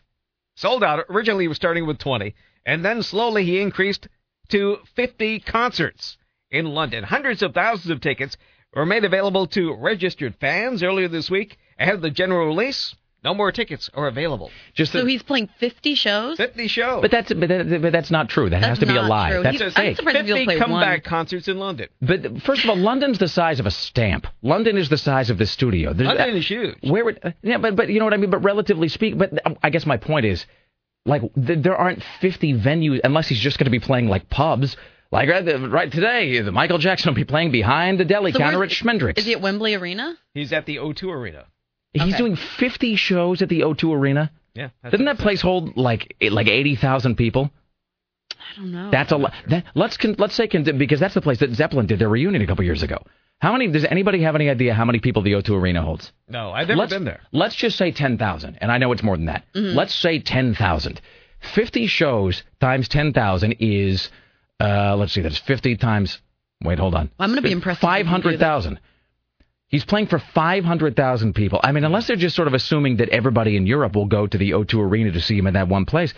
Is this like one of those, I hate to be this guy, is this one of those things where he really is huge, like, insert country here, like the Jerry Lewis or Mazatlan or someplace? No, he is he's huge. I just can't picture that many people wanting to see him. I mean, not even as like a freak show sort of a thing, especially because the reason you would go to see Michael Jackson at this point is just you want to be there for the day that, I don't know, like sort of like the Bondo or whatever they've got in his face doesn't quite hold, and large sections of his visage just begin falling to the floor like the dreams of his career.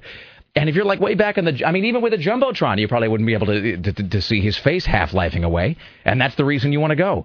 All right, I suspect that's a fabricated story. Yes, I don't really know that I have much faith in the veracity of that tale, but what do I know? Here's Tim Riley. Time for some sound bites. Just ahead of the Monkey Watch, by the way. Hulk Hogan did some verbal wrestling with his estranged wife's divorce lawyer following a court hearing in Florida. Hogan and attorney Raymond Rafool exchanged some heated words. Wait, where would that happen, Tim? Florida. That was me right there. They exchanged some heated words after a hearing that detailed the financial dealings of the wrestler whose real name is Terry. Mr. Balea, are you going to wrestle with me here? Are you going to come across the cameras? Then be quiet. Be quiet. Be quiet. Be quiet. That guy ought to be. Your time to talk. Wow. Boy, that guy ought to be pummeled savagely with words. That guy. Can you play that soundbite one more time? Sure. I'll take the most irritating thing I've heard all week for 1,000. Balea, are you going to wrestle with me here? Are you going to come across the cameras? Then be quiet. Be quiet. Be quiet.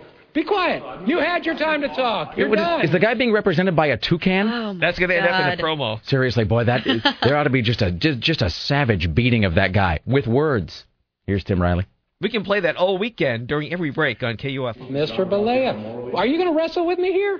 Are you going to come across the cameras? Then be quiet. Be quiet. Be quiet. Be quiet. You had your time to talk. You're done. Boy, that guy. Why? That guy should be set on fire with words. With words. This email says, Rick, the difference between Camels and Marlboros is that Camels have an all-cotton filter while Marlboros have a fiberglass filter. Really? So is that just because it's not quite lethal enough? No. How can I make this? Do you have something with an asbestos filter? Maybe an asbestos filter that's been soaked in strychnine? I thought fiberglass was just in menthols. But I do not know. Why would you have a fiber? So you're smoking it through glass, which is weird. Anyway, it says that matters to some people who tend to get drunk and light the wrong end of their cigarette. Duly noted, sir. Done and done. All right. I think we'll do, are we doing the Monkey Watch? Double Monkey Watch. All right, then we'll get caught up. Ladies and gentlemen, here is your Double Monkey Watch for Thursday on the Rick Emerson radio program. Now I'm going to have that lawyer's head stuck in my brain all day like some sort of a bad pop song. Mr. Belaya, are you going to wrestle with me here? Are you going to come across the cameras? Then be quiet. Be quiet. Be quiet. Be quiet. You had your time to talk. You're done. God almighty. On with the Monkey Watch. First, kind of good news. Peter Tork is back home. The Harper newspaper said the former monkey was released from the hospital. A week after undergoing surgery, he is expected to follow up on his operation with radiation therapy. The 60s pop idol had received a lot of support. Probably also 60. It's really keeping his spirits up. So Peter Tork the monkey, how old is he anyway? It doesn't actually say how old Peter Tork is. And he had, they said it was cancer it was like head cancer or something. Mm-hmm. It's a rare type. Wow, I can't even pronounce 3 long words, but that's what he has. When they say it's the rare type of cancer, though, it doesn't seem like that's just superfluous information. I mean, when you have cancer, really that's a pass-fail course. Cancer is. When you have, there's no grading on a curve. That's either going to kill you dead or it's not. It's like when they say, no, well, this is a very rare kind of cancer. Like that is information with which you can do nothing. Just say, look, should I begin reading pamphlets or can I stick with novels for now? And the minute they tell you to move to like a leaflet, that's what you know. Long-tailed macaque monkeys teach their babies to clean their teeth. That, according to a new study that saw that females slow down and go through their motions once they notice their young monkey children watching them. Yes, young monkey children. Young monkey children. What do they even floss with? They're flossing with human hair. I don't understand this story, but I'm terrified by it. What do you mean there's a monkey flossing with human hair? This is right next to the Buddhist shrine. Realize that I'm still in the confused. Town of Loberi, Thailand. This is where the monkey flossing is going on. Worshippers see the monkeys. Yes. Where are the monkeys getting the human hair? I'm looking here. And don't just say from humans. I mean, are people giving? Is it like a donate your hair to? Imagine it's like a human hair warehouse. Is this like Locks of Love, where you're giving it to like the bald cancer kids? We need to collect your hair so that monkeys may floss their teeth. Mm-hmm. You know, this story is nature's natural floss. We should end this story now because it's frightening me. All right, the Rick Emerson radio program. Monkeys are learning to floss with human hair. The next step is finding Sarah Connor. And this is all true. Still to come, Aaron Duran from GeekInTheCity.com talking about Tales of the Black Freighter, which is the direct-to-DVD Watchmen spinoff, but the story within a story that hit the shelves this week. And we'll do the top 5 saddest TV theme songs of all time. It's the Rick Emerson radio program on Rock 101 KUFO. Macaque. Broadcasting from the greatest city on earth. This is the Rick Emerson Show. On Rock 101 KUFO. Indeed. It is Friday morning. It's the Rick Emerson radio program. By the way, I hold here in my hands this bit of information. This is from Eric Rick. This is as of yesterday. Rick, your podcast is currently 57th on the Comedy Top 100 podcasts on all of iTunes. There you go. In your face, everybody who's not 1 through 56. That's awesome. That is awesome. It is. And this is only day 2. That's right. We're like a massive laugh-filled obelisk, Tim. It's the Rick Emerson radio program on Rock 101, KUFO 503-733-2970. Just ahead, Aaron Geek in the City Duran talks about Tales of the Black Freighter, which is the new direct-to-DVD Watchmen flick. So has he seen it yet? He has indeed. So we'll talk about that. We'll do the top 5 saddest TV theme songs of all time. We'll get these calls here. Hi, you're on the Rick Emerson radio program, sir and madam, as the case may be. Hello to you. Howdy. Hey. I'm glad to hear you guys on FM finally, so I can hear you all the way around town, not just here and there. Guy heard us all the way to Olympia yesterday. Awesome. Day 2, and you guys hit your stride and keep on going. Thank you, my friend. Spread the word. Be well. All right, thank you, sir. All right. Hello. Hi, you're on the Rick Emerson radio program. Hello and good day. Good morning. How Hi. are you? I'm fantastic. How can I help you? Well, I have three things. My first thing, I just want to say I'm so happy for you guys. Thank you. And Tim, welcome back. Thank you very much. It's been a good show without you, but thank God you're back. Well, I'm happy to be back. I especially like a little bit of breathiness that was inserted there at the end. Rick Emerson appreciates that. Number two, last week I saw all 4 flavors of Viso Energy on sale at the Walgreens on Northwest 21st and Burnside. So Viso, of course, one of our very fine sponsors. You'll be hearing more about them, and they just launched 2 new flavors, and then it's like a Wonka ticket thing. I'm trying to figure out where those are. So this is where? The Walgreens on Northwest 21st and Burnside. Excellent. Cases of Viso for $18. Now I have to go there and throw some elbows and get it into my car. Especially excellent. now. Fantastic. All right, excellent. Thank you. Okay, number 3. Yesterday I caught the last 2 minutes of The Young and the Restless, and Rick, I know how you love soap operas. There was a guy in a furry outfit robbing a bank. That's wonderful. Well, they must stay contemporary, Miss, to keep enrapturing the audience as they do. So the soap operas. Look, here's the thing. I'm just going to make this one observation about The Young and the Restless and a guy in it. What was the actual costume? A squirrel. Of course, why not? Here's the thing about a guy in a squirrel costume robbing a bank on a soap opera. They're all trying to sort of match the level that was said by that on Passions. There was Timmy, who was that sort of ventriloquist puppet doll thing that came to life. Yeah. So I mean, really, he died in real life, didn't he? He died in real life, Sarah. So that really kind of broke new ground in the soap opera world. So they're all trying to find what is the new Timmy character. Excellent. Yeah. Thank you for the update. I might have to start watching it now. All right. Thank you so much. You spread the word. Thank you. All right. Hi, you're on the Rick Emerson Show. It's Friday. How can I help ye? Hey, guys. Welcome to the FM. Thank you, sir. Boston. Tim, welcome back. Thank you. It's like we've gone from black and white to Technicolor, Tim. It feels that way, doesn't it? Yes, the next thing I'll be doing the jitterbug and dancing with the munchkin. How can I help you? Well, just a quick idea. I was thinking if you guys started collecting those sounders and mashing them together from Tim's news stories with, I think it would be cool to hear the lawyer who was just ranting. Oh, the guy, the Hulk Hogan lawyer. Maybe merge with the woman yesterday who was just saying why? Tim really does have the Spidey sense. He's like DJ Shadow with vinyl, except his vinyl is the soundbite. So no, he really is. He's got the keen sense for that, sir. Yeah. Oh, I most wholeheartedly agree. All right, excellent. Thank you, my friend. Thank you. All right, I'll do one more here, and then around the corner, Aaron Duran talks about Watchmen: Tales of the Black Freighter on DVD. Hi, you're on the Rick Emerson Show. What up? Hey, good morning, everyone. Hello there. Who dis? This is Ben. All right. Hey, I just had a quick question. Are you speaking to us from inside a concrete warehouse filled with nothing but your voice? Close. It's a shop I work at. All right, excellent. I saw the Watchmen movie and then read the graphic novel. Yes, sir. What other graphic novels from Alan Moore would you recommend? You know, I hate to... Could this have been more of a perfect segue? Are you going to be listening, sir? Yeah. Okay, that was the right... If you said no, then I was going to say, well, then the heck with you. Be listening, because here in mere moments, actually, Aaron Geek in the City Duran will be standing in the studio with us. And so your question is, having just read Watchmen, what other novels by Alan Moore, etc., would we recommend? Yes. All right. Tell you what, we'll have the answer to that just around the corner when Aaron Duran steps into the studio. Thank you for listening, sir. We'll have the answer in mere moments for you. Best show ever. Excellent. Thank you, my friend. Excellent. There you go. I couldn't have asked for a better setup. The guy did all the forward promoting for me. Back after this, Aaron Duran and the top 5 saddest TV theme songs of all time. Don't go anywhere. It's the Rick Emerson Radio Show.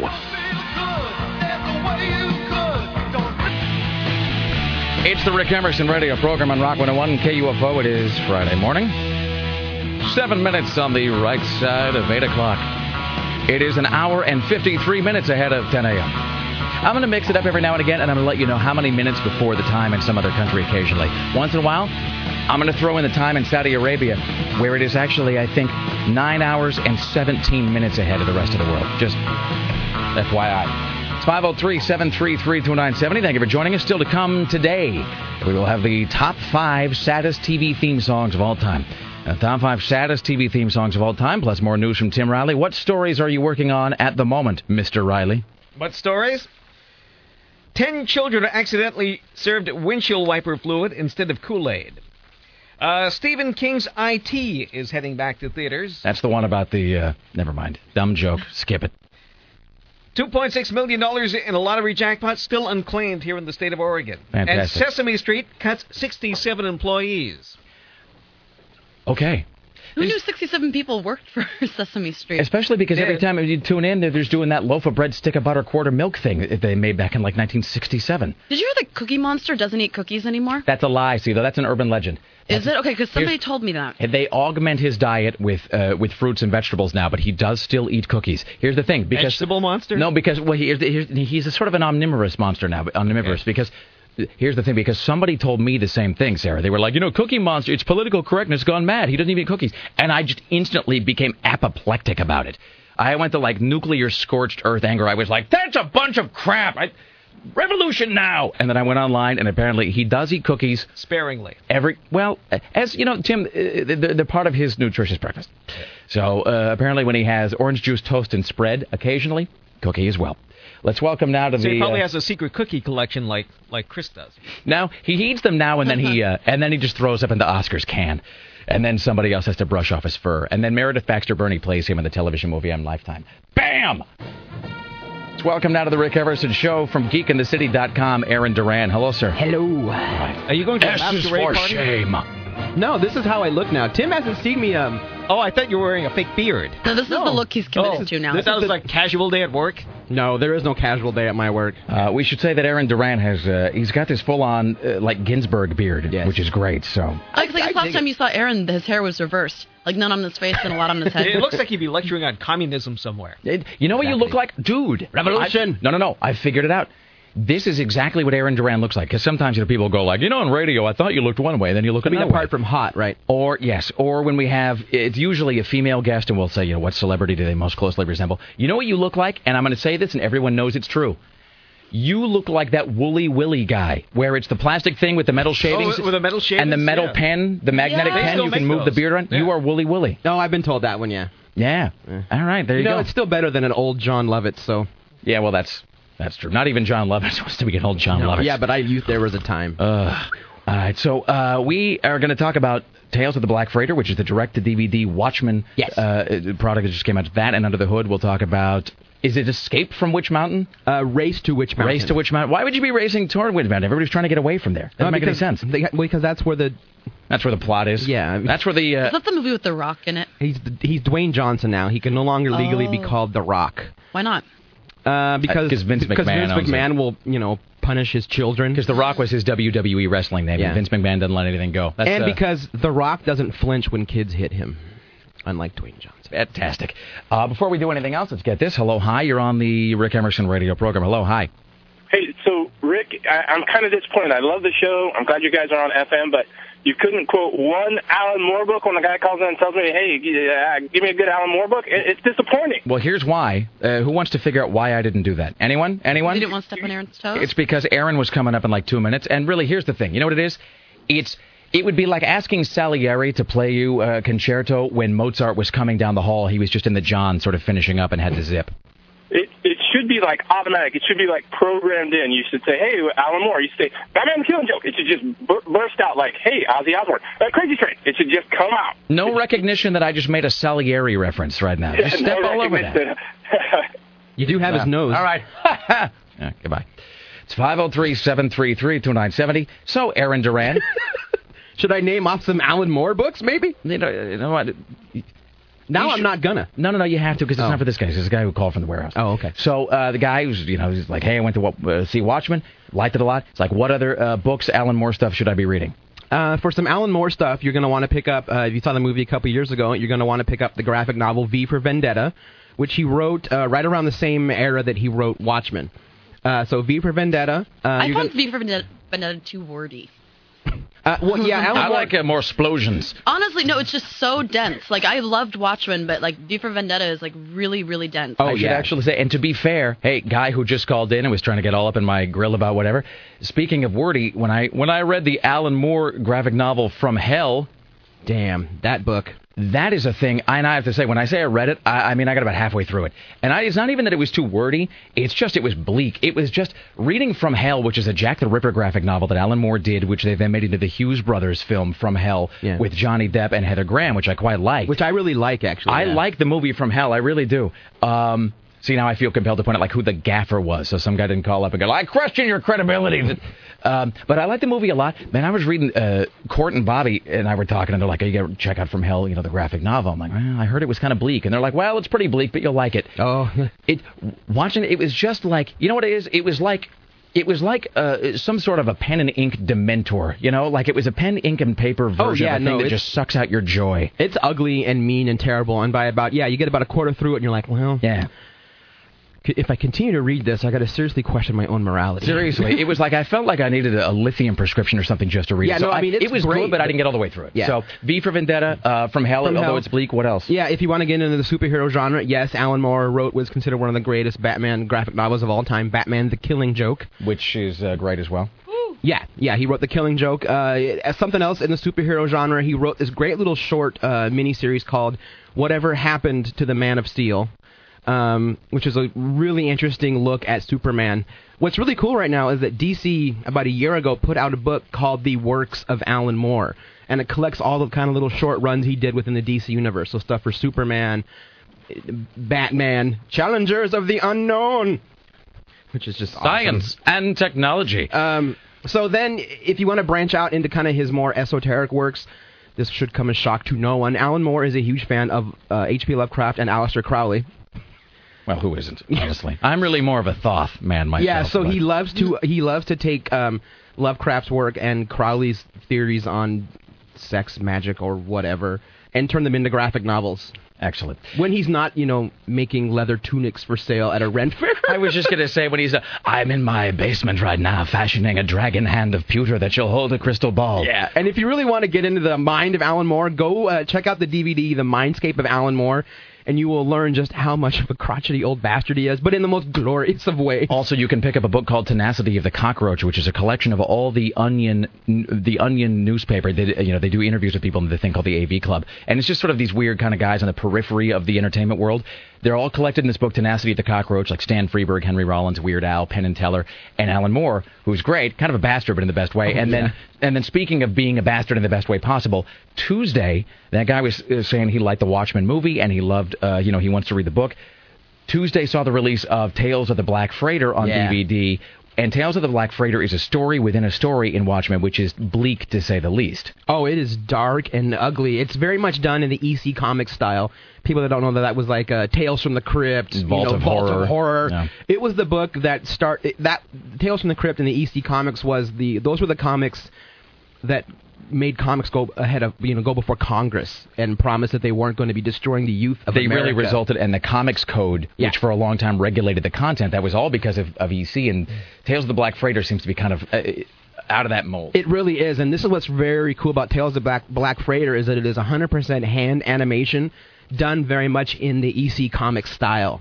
So if you ever kind of dug those old Tales from the Crypt covers and whatnot, Tales of the Black Freighter is animated in that style, and it's definitely an R animated feature. And it's too bad they didn't give it a limited theatrical release so it could be up for running for like Best Animated Short, because it is very, very good. Gerard Butler is the voice of the Black Freighter, the Leonidas, the lead Spartan. Okay, that might get me. He doesn't scream as much in this one. No, he just sort of weeps a lot and then...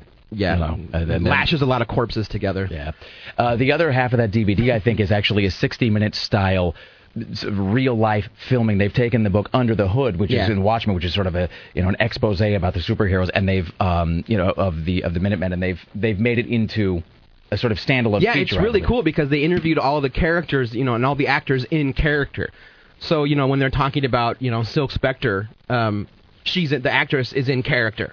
So she is Silk Spectre, and it's kind of like a 60 minutes expose on superheroes in the 1930s and 40s. It's pretty righteous. And then just to bring us back around to the beginning, why is The Rock in a movie, why is Dwayne Johnson in a movie where he's flinching when children are hitting him? Well, to be fair, the children are superpowered aliens. Okay. It's a remake of the quote classic Disney film Escape from Witch Mountain, which I remember loving as a little kid, but I think I should stay in my memory. I don't want to go back and revisit that. The stuff doesn't really hold up. That was soundbite from that movie. Really? Yeah, maybe just let the soundbite get in. Do we have it queued up here? Dwayne Johnson. All right, here, ladies and gentlemen, I give you Dwayne The Rock Johnson in Race to Witch Mountain. Kids get into my cab, and they're already being chased, by the way, by our government. They're being chased by the Siphon, who's this incredible hunting machine from another planet. And they get in my cab, and the race begins, and that's when the collision of two worlds takes place. Yeah, it sounds fantastic. Yeah. You know what? I mean, I still like the guy. He's got a lot of charisma, but he's got to knock this off. Remember when he was right on the cusp of becoming an action star? The problem with Dwayne Johnson, in my opinion, is he's fallen into, and it's really only worked when Schwarzenegger was doing it, he's fallen into that trap of he's the big, strong, tough guy, therefore they want to get the juxtaposition of him in the comedic role, which again worked when Schwarzenegger was doing it. You got the kindergarten cop, you got the twins, you got the junior to some degree. Schwarzenegger was playing a funny guy, and it sort of worked, but the problem is they've just tried to Xerox that. They were doing it with Will Smith, too, where he's got so much charisma that he feels like he doesn't really have to, act or pick a good script. So just avoid that. Don't. Yeah, I mean, he's got. I mean, I remember watching. They even had the literal, handoff of the action genre in the film The Rundown, which I actually kind of dig. It's not that bad of a film. It just seems like where Schwarzenegger and Dwayne Johnson pass each other, and Schwarzenegger says, "It's go for it. It's all yours." Use this to make a terrible reimagining of a bad Disney film. Yes. We'll take a break. Back after this, on the other side, we will do the top 5 saddest TV theme songs of all time. Top 5 saddest TV theme songs of all time. More from Aaron Duran, Tim Riley at the news desk. This is the Rick Emerson Show. You're listening to Rock 101 KUFO.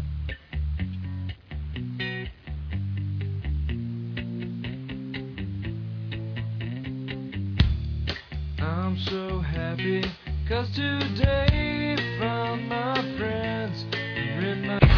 Hey, it's mere moments already. Was there a pirate yell at the end of that? That was a little strange. Are we playing an ID or a legal or something that has a pelican at the beginning of it? I heard some kind of squawking. Maybe that's what the pirate's for. Yeah, I swear to God, they were... It's a pirate themed show now. It was right before it started eating his memories. It's 503-733-2970. It is the Rick Emerson radio program on Rock 101 KUFO. We're here with Sarah X. Dillon, Richie Bristol, Tim Riley, as well as Aaron Geek in the City Duran. In just a second here, we'll roll today's top 5. Top 5 most depressing TV theme songs of all time. Tim Riley is working on a few stories for your knowledge later on. Tim? Breaking news, a violent sex offender has just escaped a Portland treatment center. William Dale Surrett is 40 years old. He has a long history of fantasizing about mutilating others. He could be anywhere, but has ties to Forest Grove, Hillsborough, Aloha, and Beaverton. Good God, I didn't really anticipate that would... I was thinking it would be sort of like, there's traffic is slowing down somewhere. Okay, well, where is that at? It could be anywhere. He escaped from a Portland treatment center this morning. All right, well, there you go. Fantasies about mutilation. I'm going to just take 5 seconds of silence where we do nothing. And then after that, I'm going to take 5 seconds of this.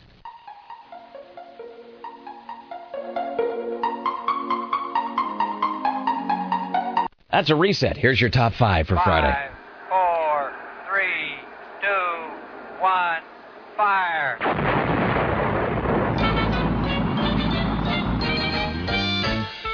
Counting is wonderful, counting is marvelous, counting's the best thing to do. Counting is happiness, counting is ecstasy, I love to count, don't you? Ladies and gentlemen, will you please give your attention to Tim Riley, who has today's top 5. And there is no greater unifier than the wondrous device known as the television. Across time, space, and generations, the glass box in your living room transports you to a world of laughter, information, and from time to time, soul-crushing depression. Sometimes it only takes about 60 seconds. These are the top 5 most depressing TV theme songs of all time. With honorable mention going to Hill Street Blues. And before I play this, I'll just say that the reason this is an honorable mention is because this song isn't really as depressing as you remember it being. Everybody remembers the Hill Street Blues theme song being a real buzzkill. And it's not so much. It's just the first few seconds, and then that Mike Post, 80s thing kicks in. Because Aaron's miming the garage door coming up. Wow. Oh, yeah. That's a very iconic scene. You being all shiny. And then the cars are going off in each direction. But then... Wow, wow, wow. Yeah, that's full on. Good morning, New York City. Everybody's out there in that bumper-to-bumper commute, getting on those subways or whatever. I remember hearing this on the radio, but I never watched the show. The show's okay. I mean, it's an embryonic version of some of the gritty cop shows that we have today, but at the time, it was a big leap forward. And it did give us Beverly Hills Bunts, by the way, so, I mean... Not as good as Barney Miller. No, nothing, man, I got to tell you, Barney Miller, you ask cops themselves will tell you that Barney Miller is one of the most realistic cop shows ever put on television. Yep. All right. These are the top 5 most depressing TV theme songs of all time. Tim Riley? Number 5, MASH. Oh, Mash. I'm sorry. That's a total... Wait. M-A-S-H. Plonk. Mash. And wait. Ah. The mash. Nah, that's not really what it is. Hold on a second. I've got it You right know here. what it sounds Just talk amongst yourselves for a second. So one of my favorite TV I'm impressed that you rode your bike in today. I Aaron. ride my bike every. I didn't ride it for like the last month because I was sick, and then the bike was sick. So, so yes, I'm back to riding my bike every day. I rode mine yesterday. It was fun. Look at us being healthy. All right.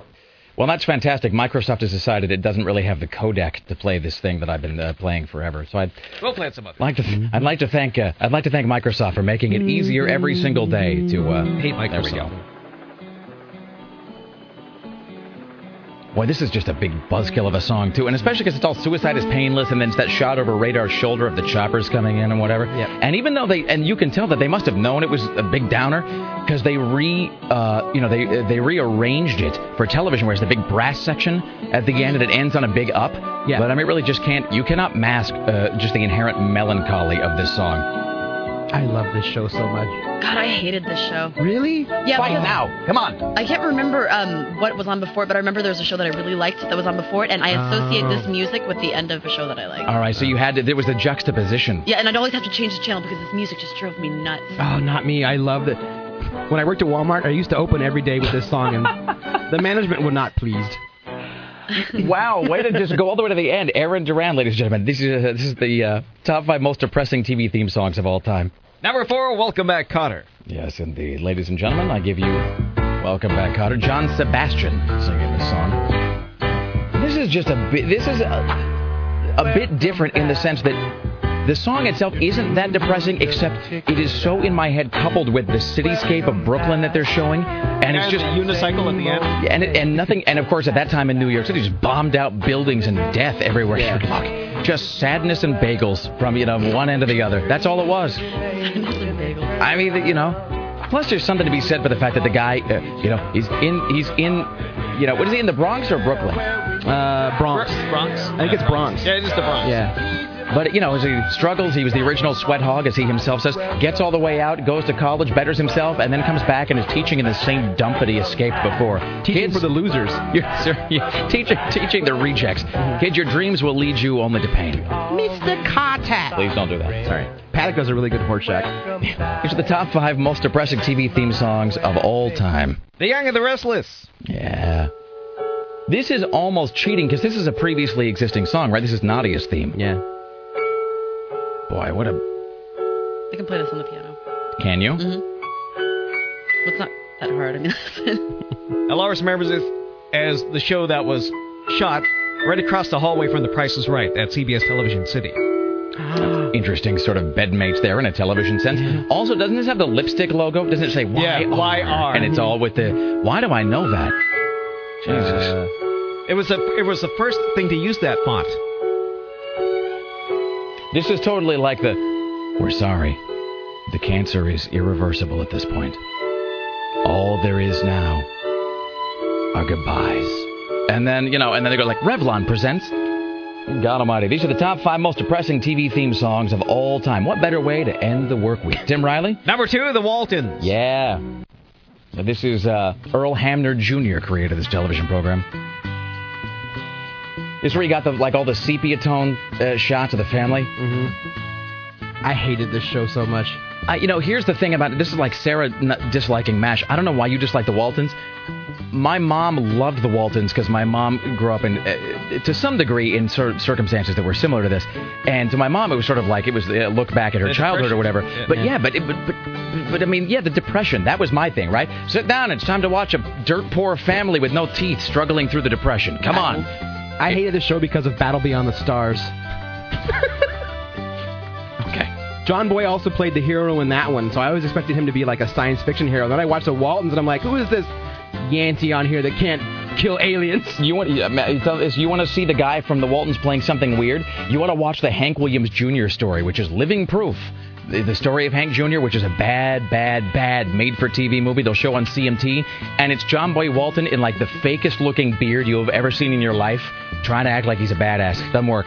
Still can't cover that mole either. No. These are the top 5 most depressing TV theme songs of all time. Tim Riley, what might number 1 be? Number 1 is The Incredible Hulk. Oh, I'm sorry. I've got to get that too. There we go. I just want to walk away and try to avoid the world. Don't make me angry. You wouldn't like me when I'm angry. And I think the song is called The Lonesome Man. It's called, yes, it is. My favorite episode of The Incredible Hulk was the time that he they did this at least twice in the series that I can remember, where he came literally, not figuratively, like an inch from the cure, because he discovered another guy who had somehow been afflicted with the same sort of syndrome, and the guy had a vial, a syringe that was going to cure the Hulkism or whatever, and then at the last moment morphed into the Hulk and angrily smashed it, and Banner's all, no! On that note, no! In the news with Tim Riley. Be on the lookout for dangerous and violent sex offenders on the loose. Escaped from a Portland treatment center moments ago, 40-year-old William Dale Surratt has a long history of fantasizing about mutilating others. He could be anywhere, but he has ties to Forest Grove, Hillsborough, Beaverton, and Aloha. The Vancouver Police Department needs your assistance. Somebody broke into a car at a gym, stole a wallet, and then went shopping. Vancouver police say somebody's been breaking into health club parking lot cars up and taking valuables left in the vehicles. Don't leave anything valuable in your vehicle in Vancouver. Or just, that's a relative value, I suppose. Just in general. But also, the idea, maybe they would just start asking me, like, I've actually gotten to the point where if somebody asks me for ID when I use a credit card, debit card, whatever, they say, can I see your ID? And I say, thank you for asking. Because it unnerves me. Then I won't say where, but Laura and I were out shopping a while back, and it was like, a fair chunk of money. It was like $50, $60, something like that. Woman just runs it through, sign the thing, here you go, good to go. And sometimes it's like you don't even, have you noticed this? Sometimes you don't have to sign it. Sometimes they'll run the thing through, and not only are they not asking you for ID, like you don't even need your signature. Like you just sort of you just sort of wave your credit card at them, and they go, that's fine, that's fantastic. Attention, Sarah Dillon. Misha Barton has been signed for a CW drama pilot called A Beautiful Life. It's about a group of models who are living together in New York City. Isn't A Beautiful Life the Roberto Benigni Holocaust thing? I thought I'm thinking of A Beautiful Mind. Never mind. I don't even know what we're talking about now. Wonderful Life is Jimmy Stewart. You're thinking of Life is Beautiful. Stop it! All right. See, look, all of us had something to bring to the table with that one. Smile a while. Scientists say that artificial life could be created within 5 years. Pamela Anderson is just 4 of 5 surgeries away. That's today's final morning show joke. Yes. You said that for a second, and I was trying to calculate in my head, what are the odds that was one of the prepared jokes that came across the fax machine for the prep service? And what are the odds that Tim might have actually created that himself, and what's going to happen if I laugh? But then I realized you would never say something that lame, Tim. Aaron Duran, geekinthecity.com. What are the haps, as the kids say? The haps right now is the new episode of Geek in the City Radio is up at geekinthecity.com. Jason Crump and Scott Daly interview Clay Enos. He was the photographer behind the Watchmen Portraits book, which is probably one of the only really good Watchmen book tie-ins that's come out lately. Fantastic. So that, and we also review Race to Witch Mountain, and we review some new action figures, including the Dexter action figure that comes with body parts. That's what I'm talking about right there. Yeah. GeekInTheCity.com. Don't forget, tonight's Battlestar Galactica screening features Starbuck herself, Katie Sackhoff. That's at the Baghdad tonight. Gordon Fatboy. Doors at 9, show at 10, but you want to get there hours before that. Get there early. It is free. Battlestar at the Baghdad with Gordon Fatboy tonight from the Rock of Portland, Rock 101 KUFO. Back after this, kids. It's the Rick Emerson radio program. Go nowhere.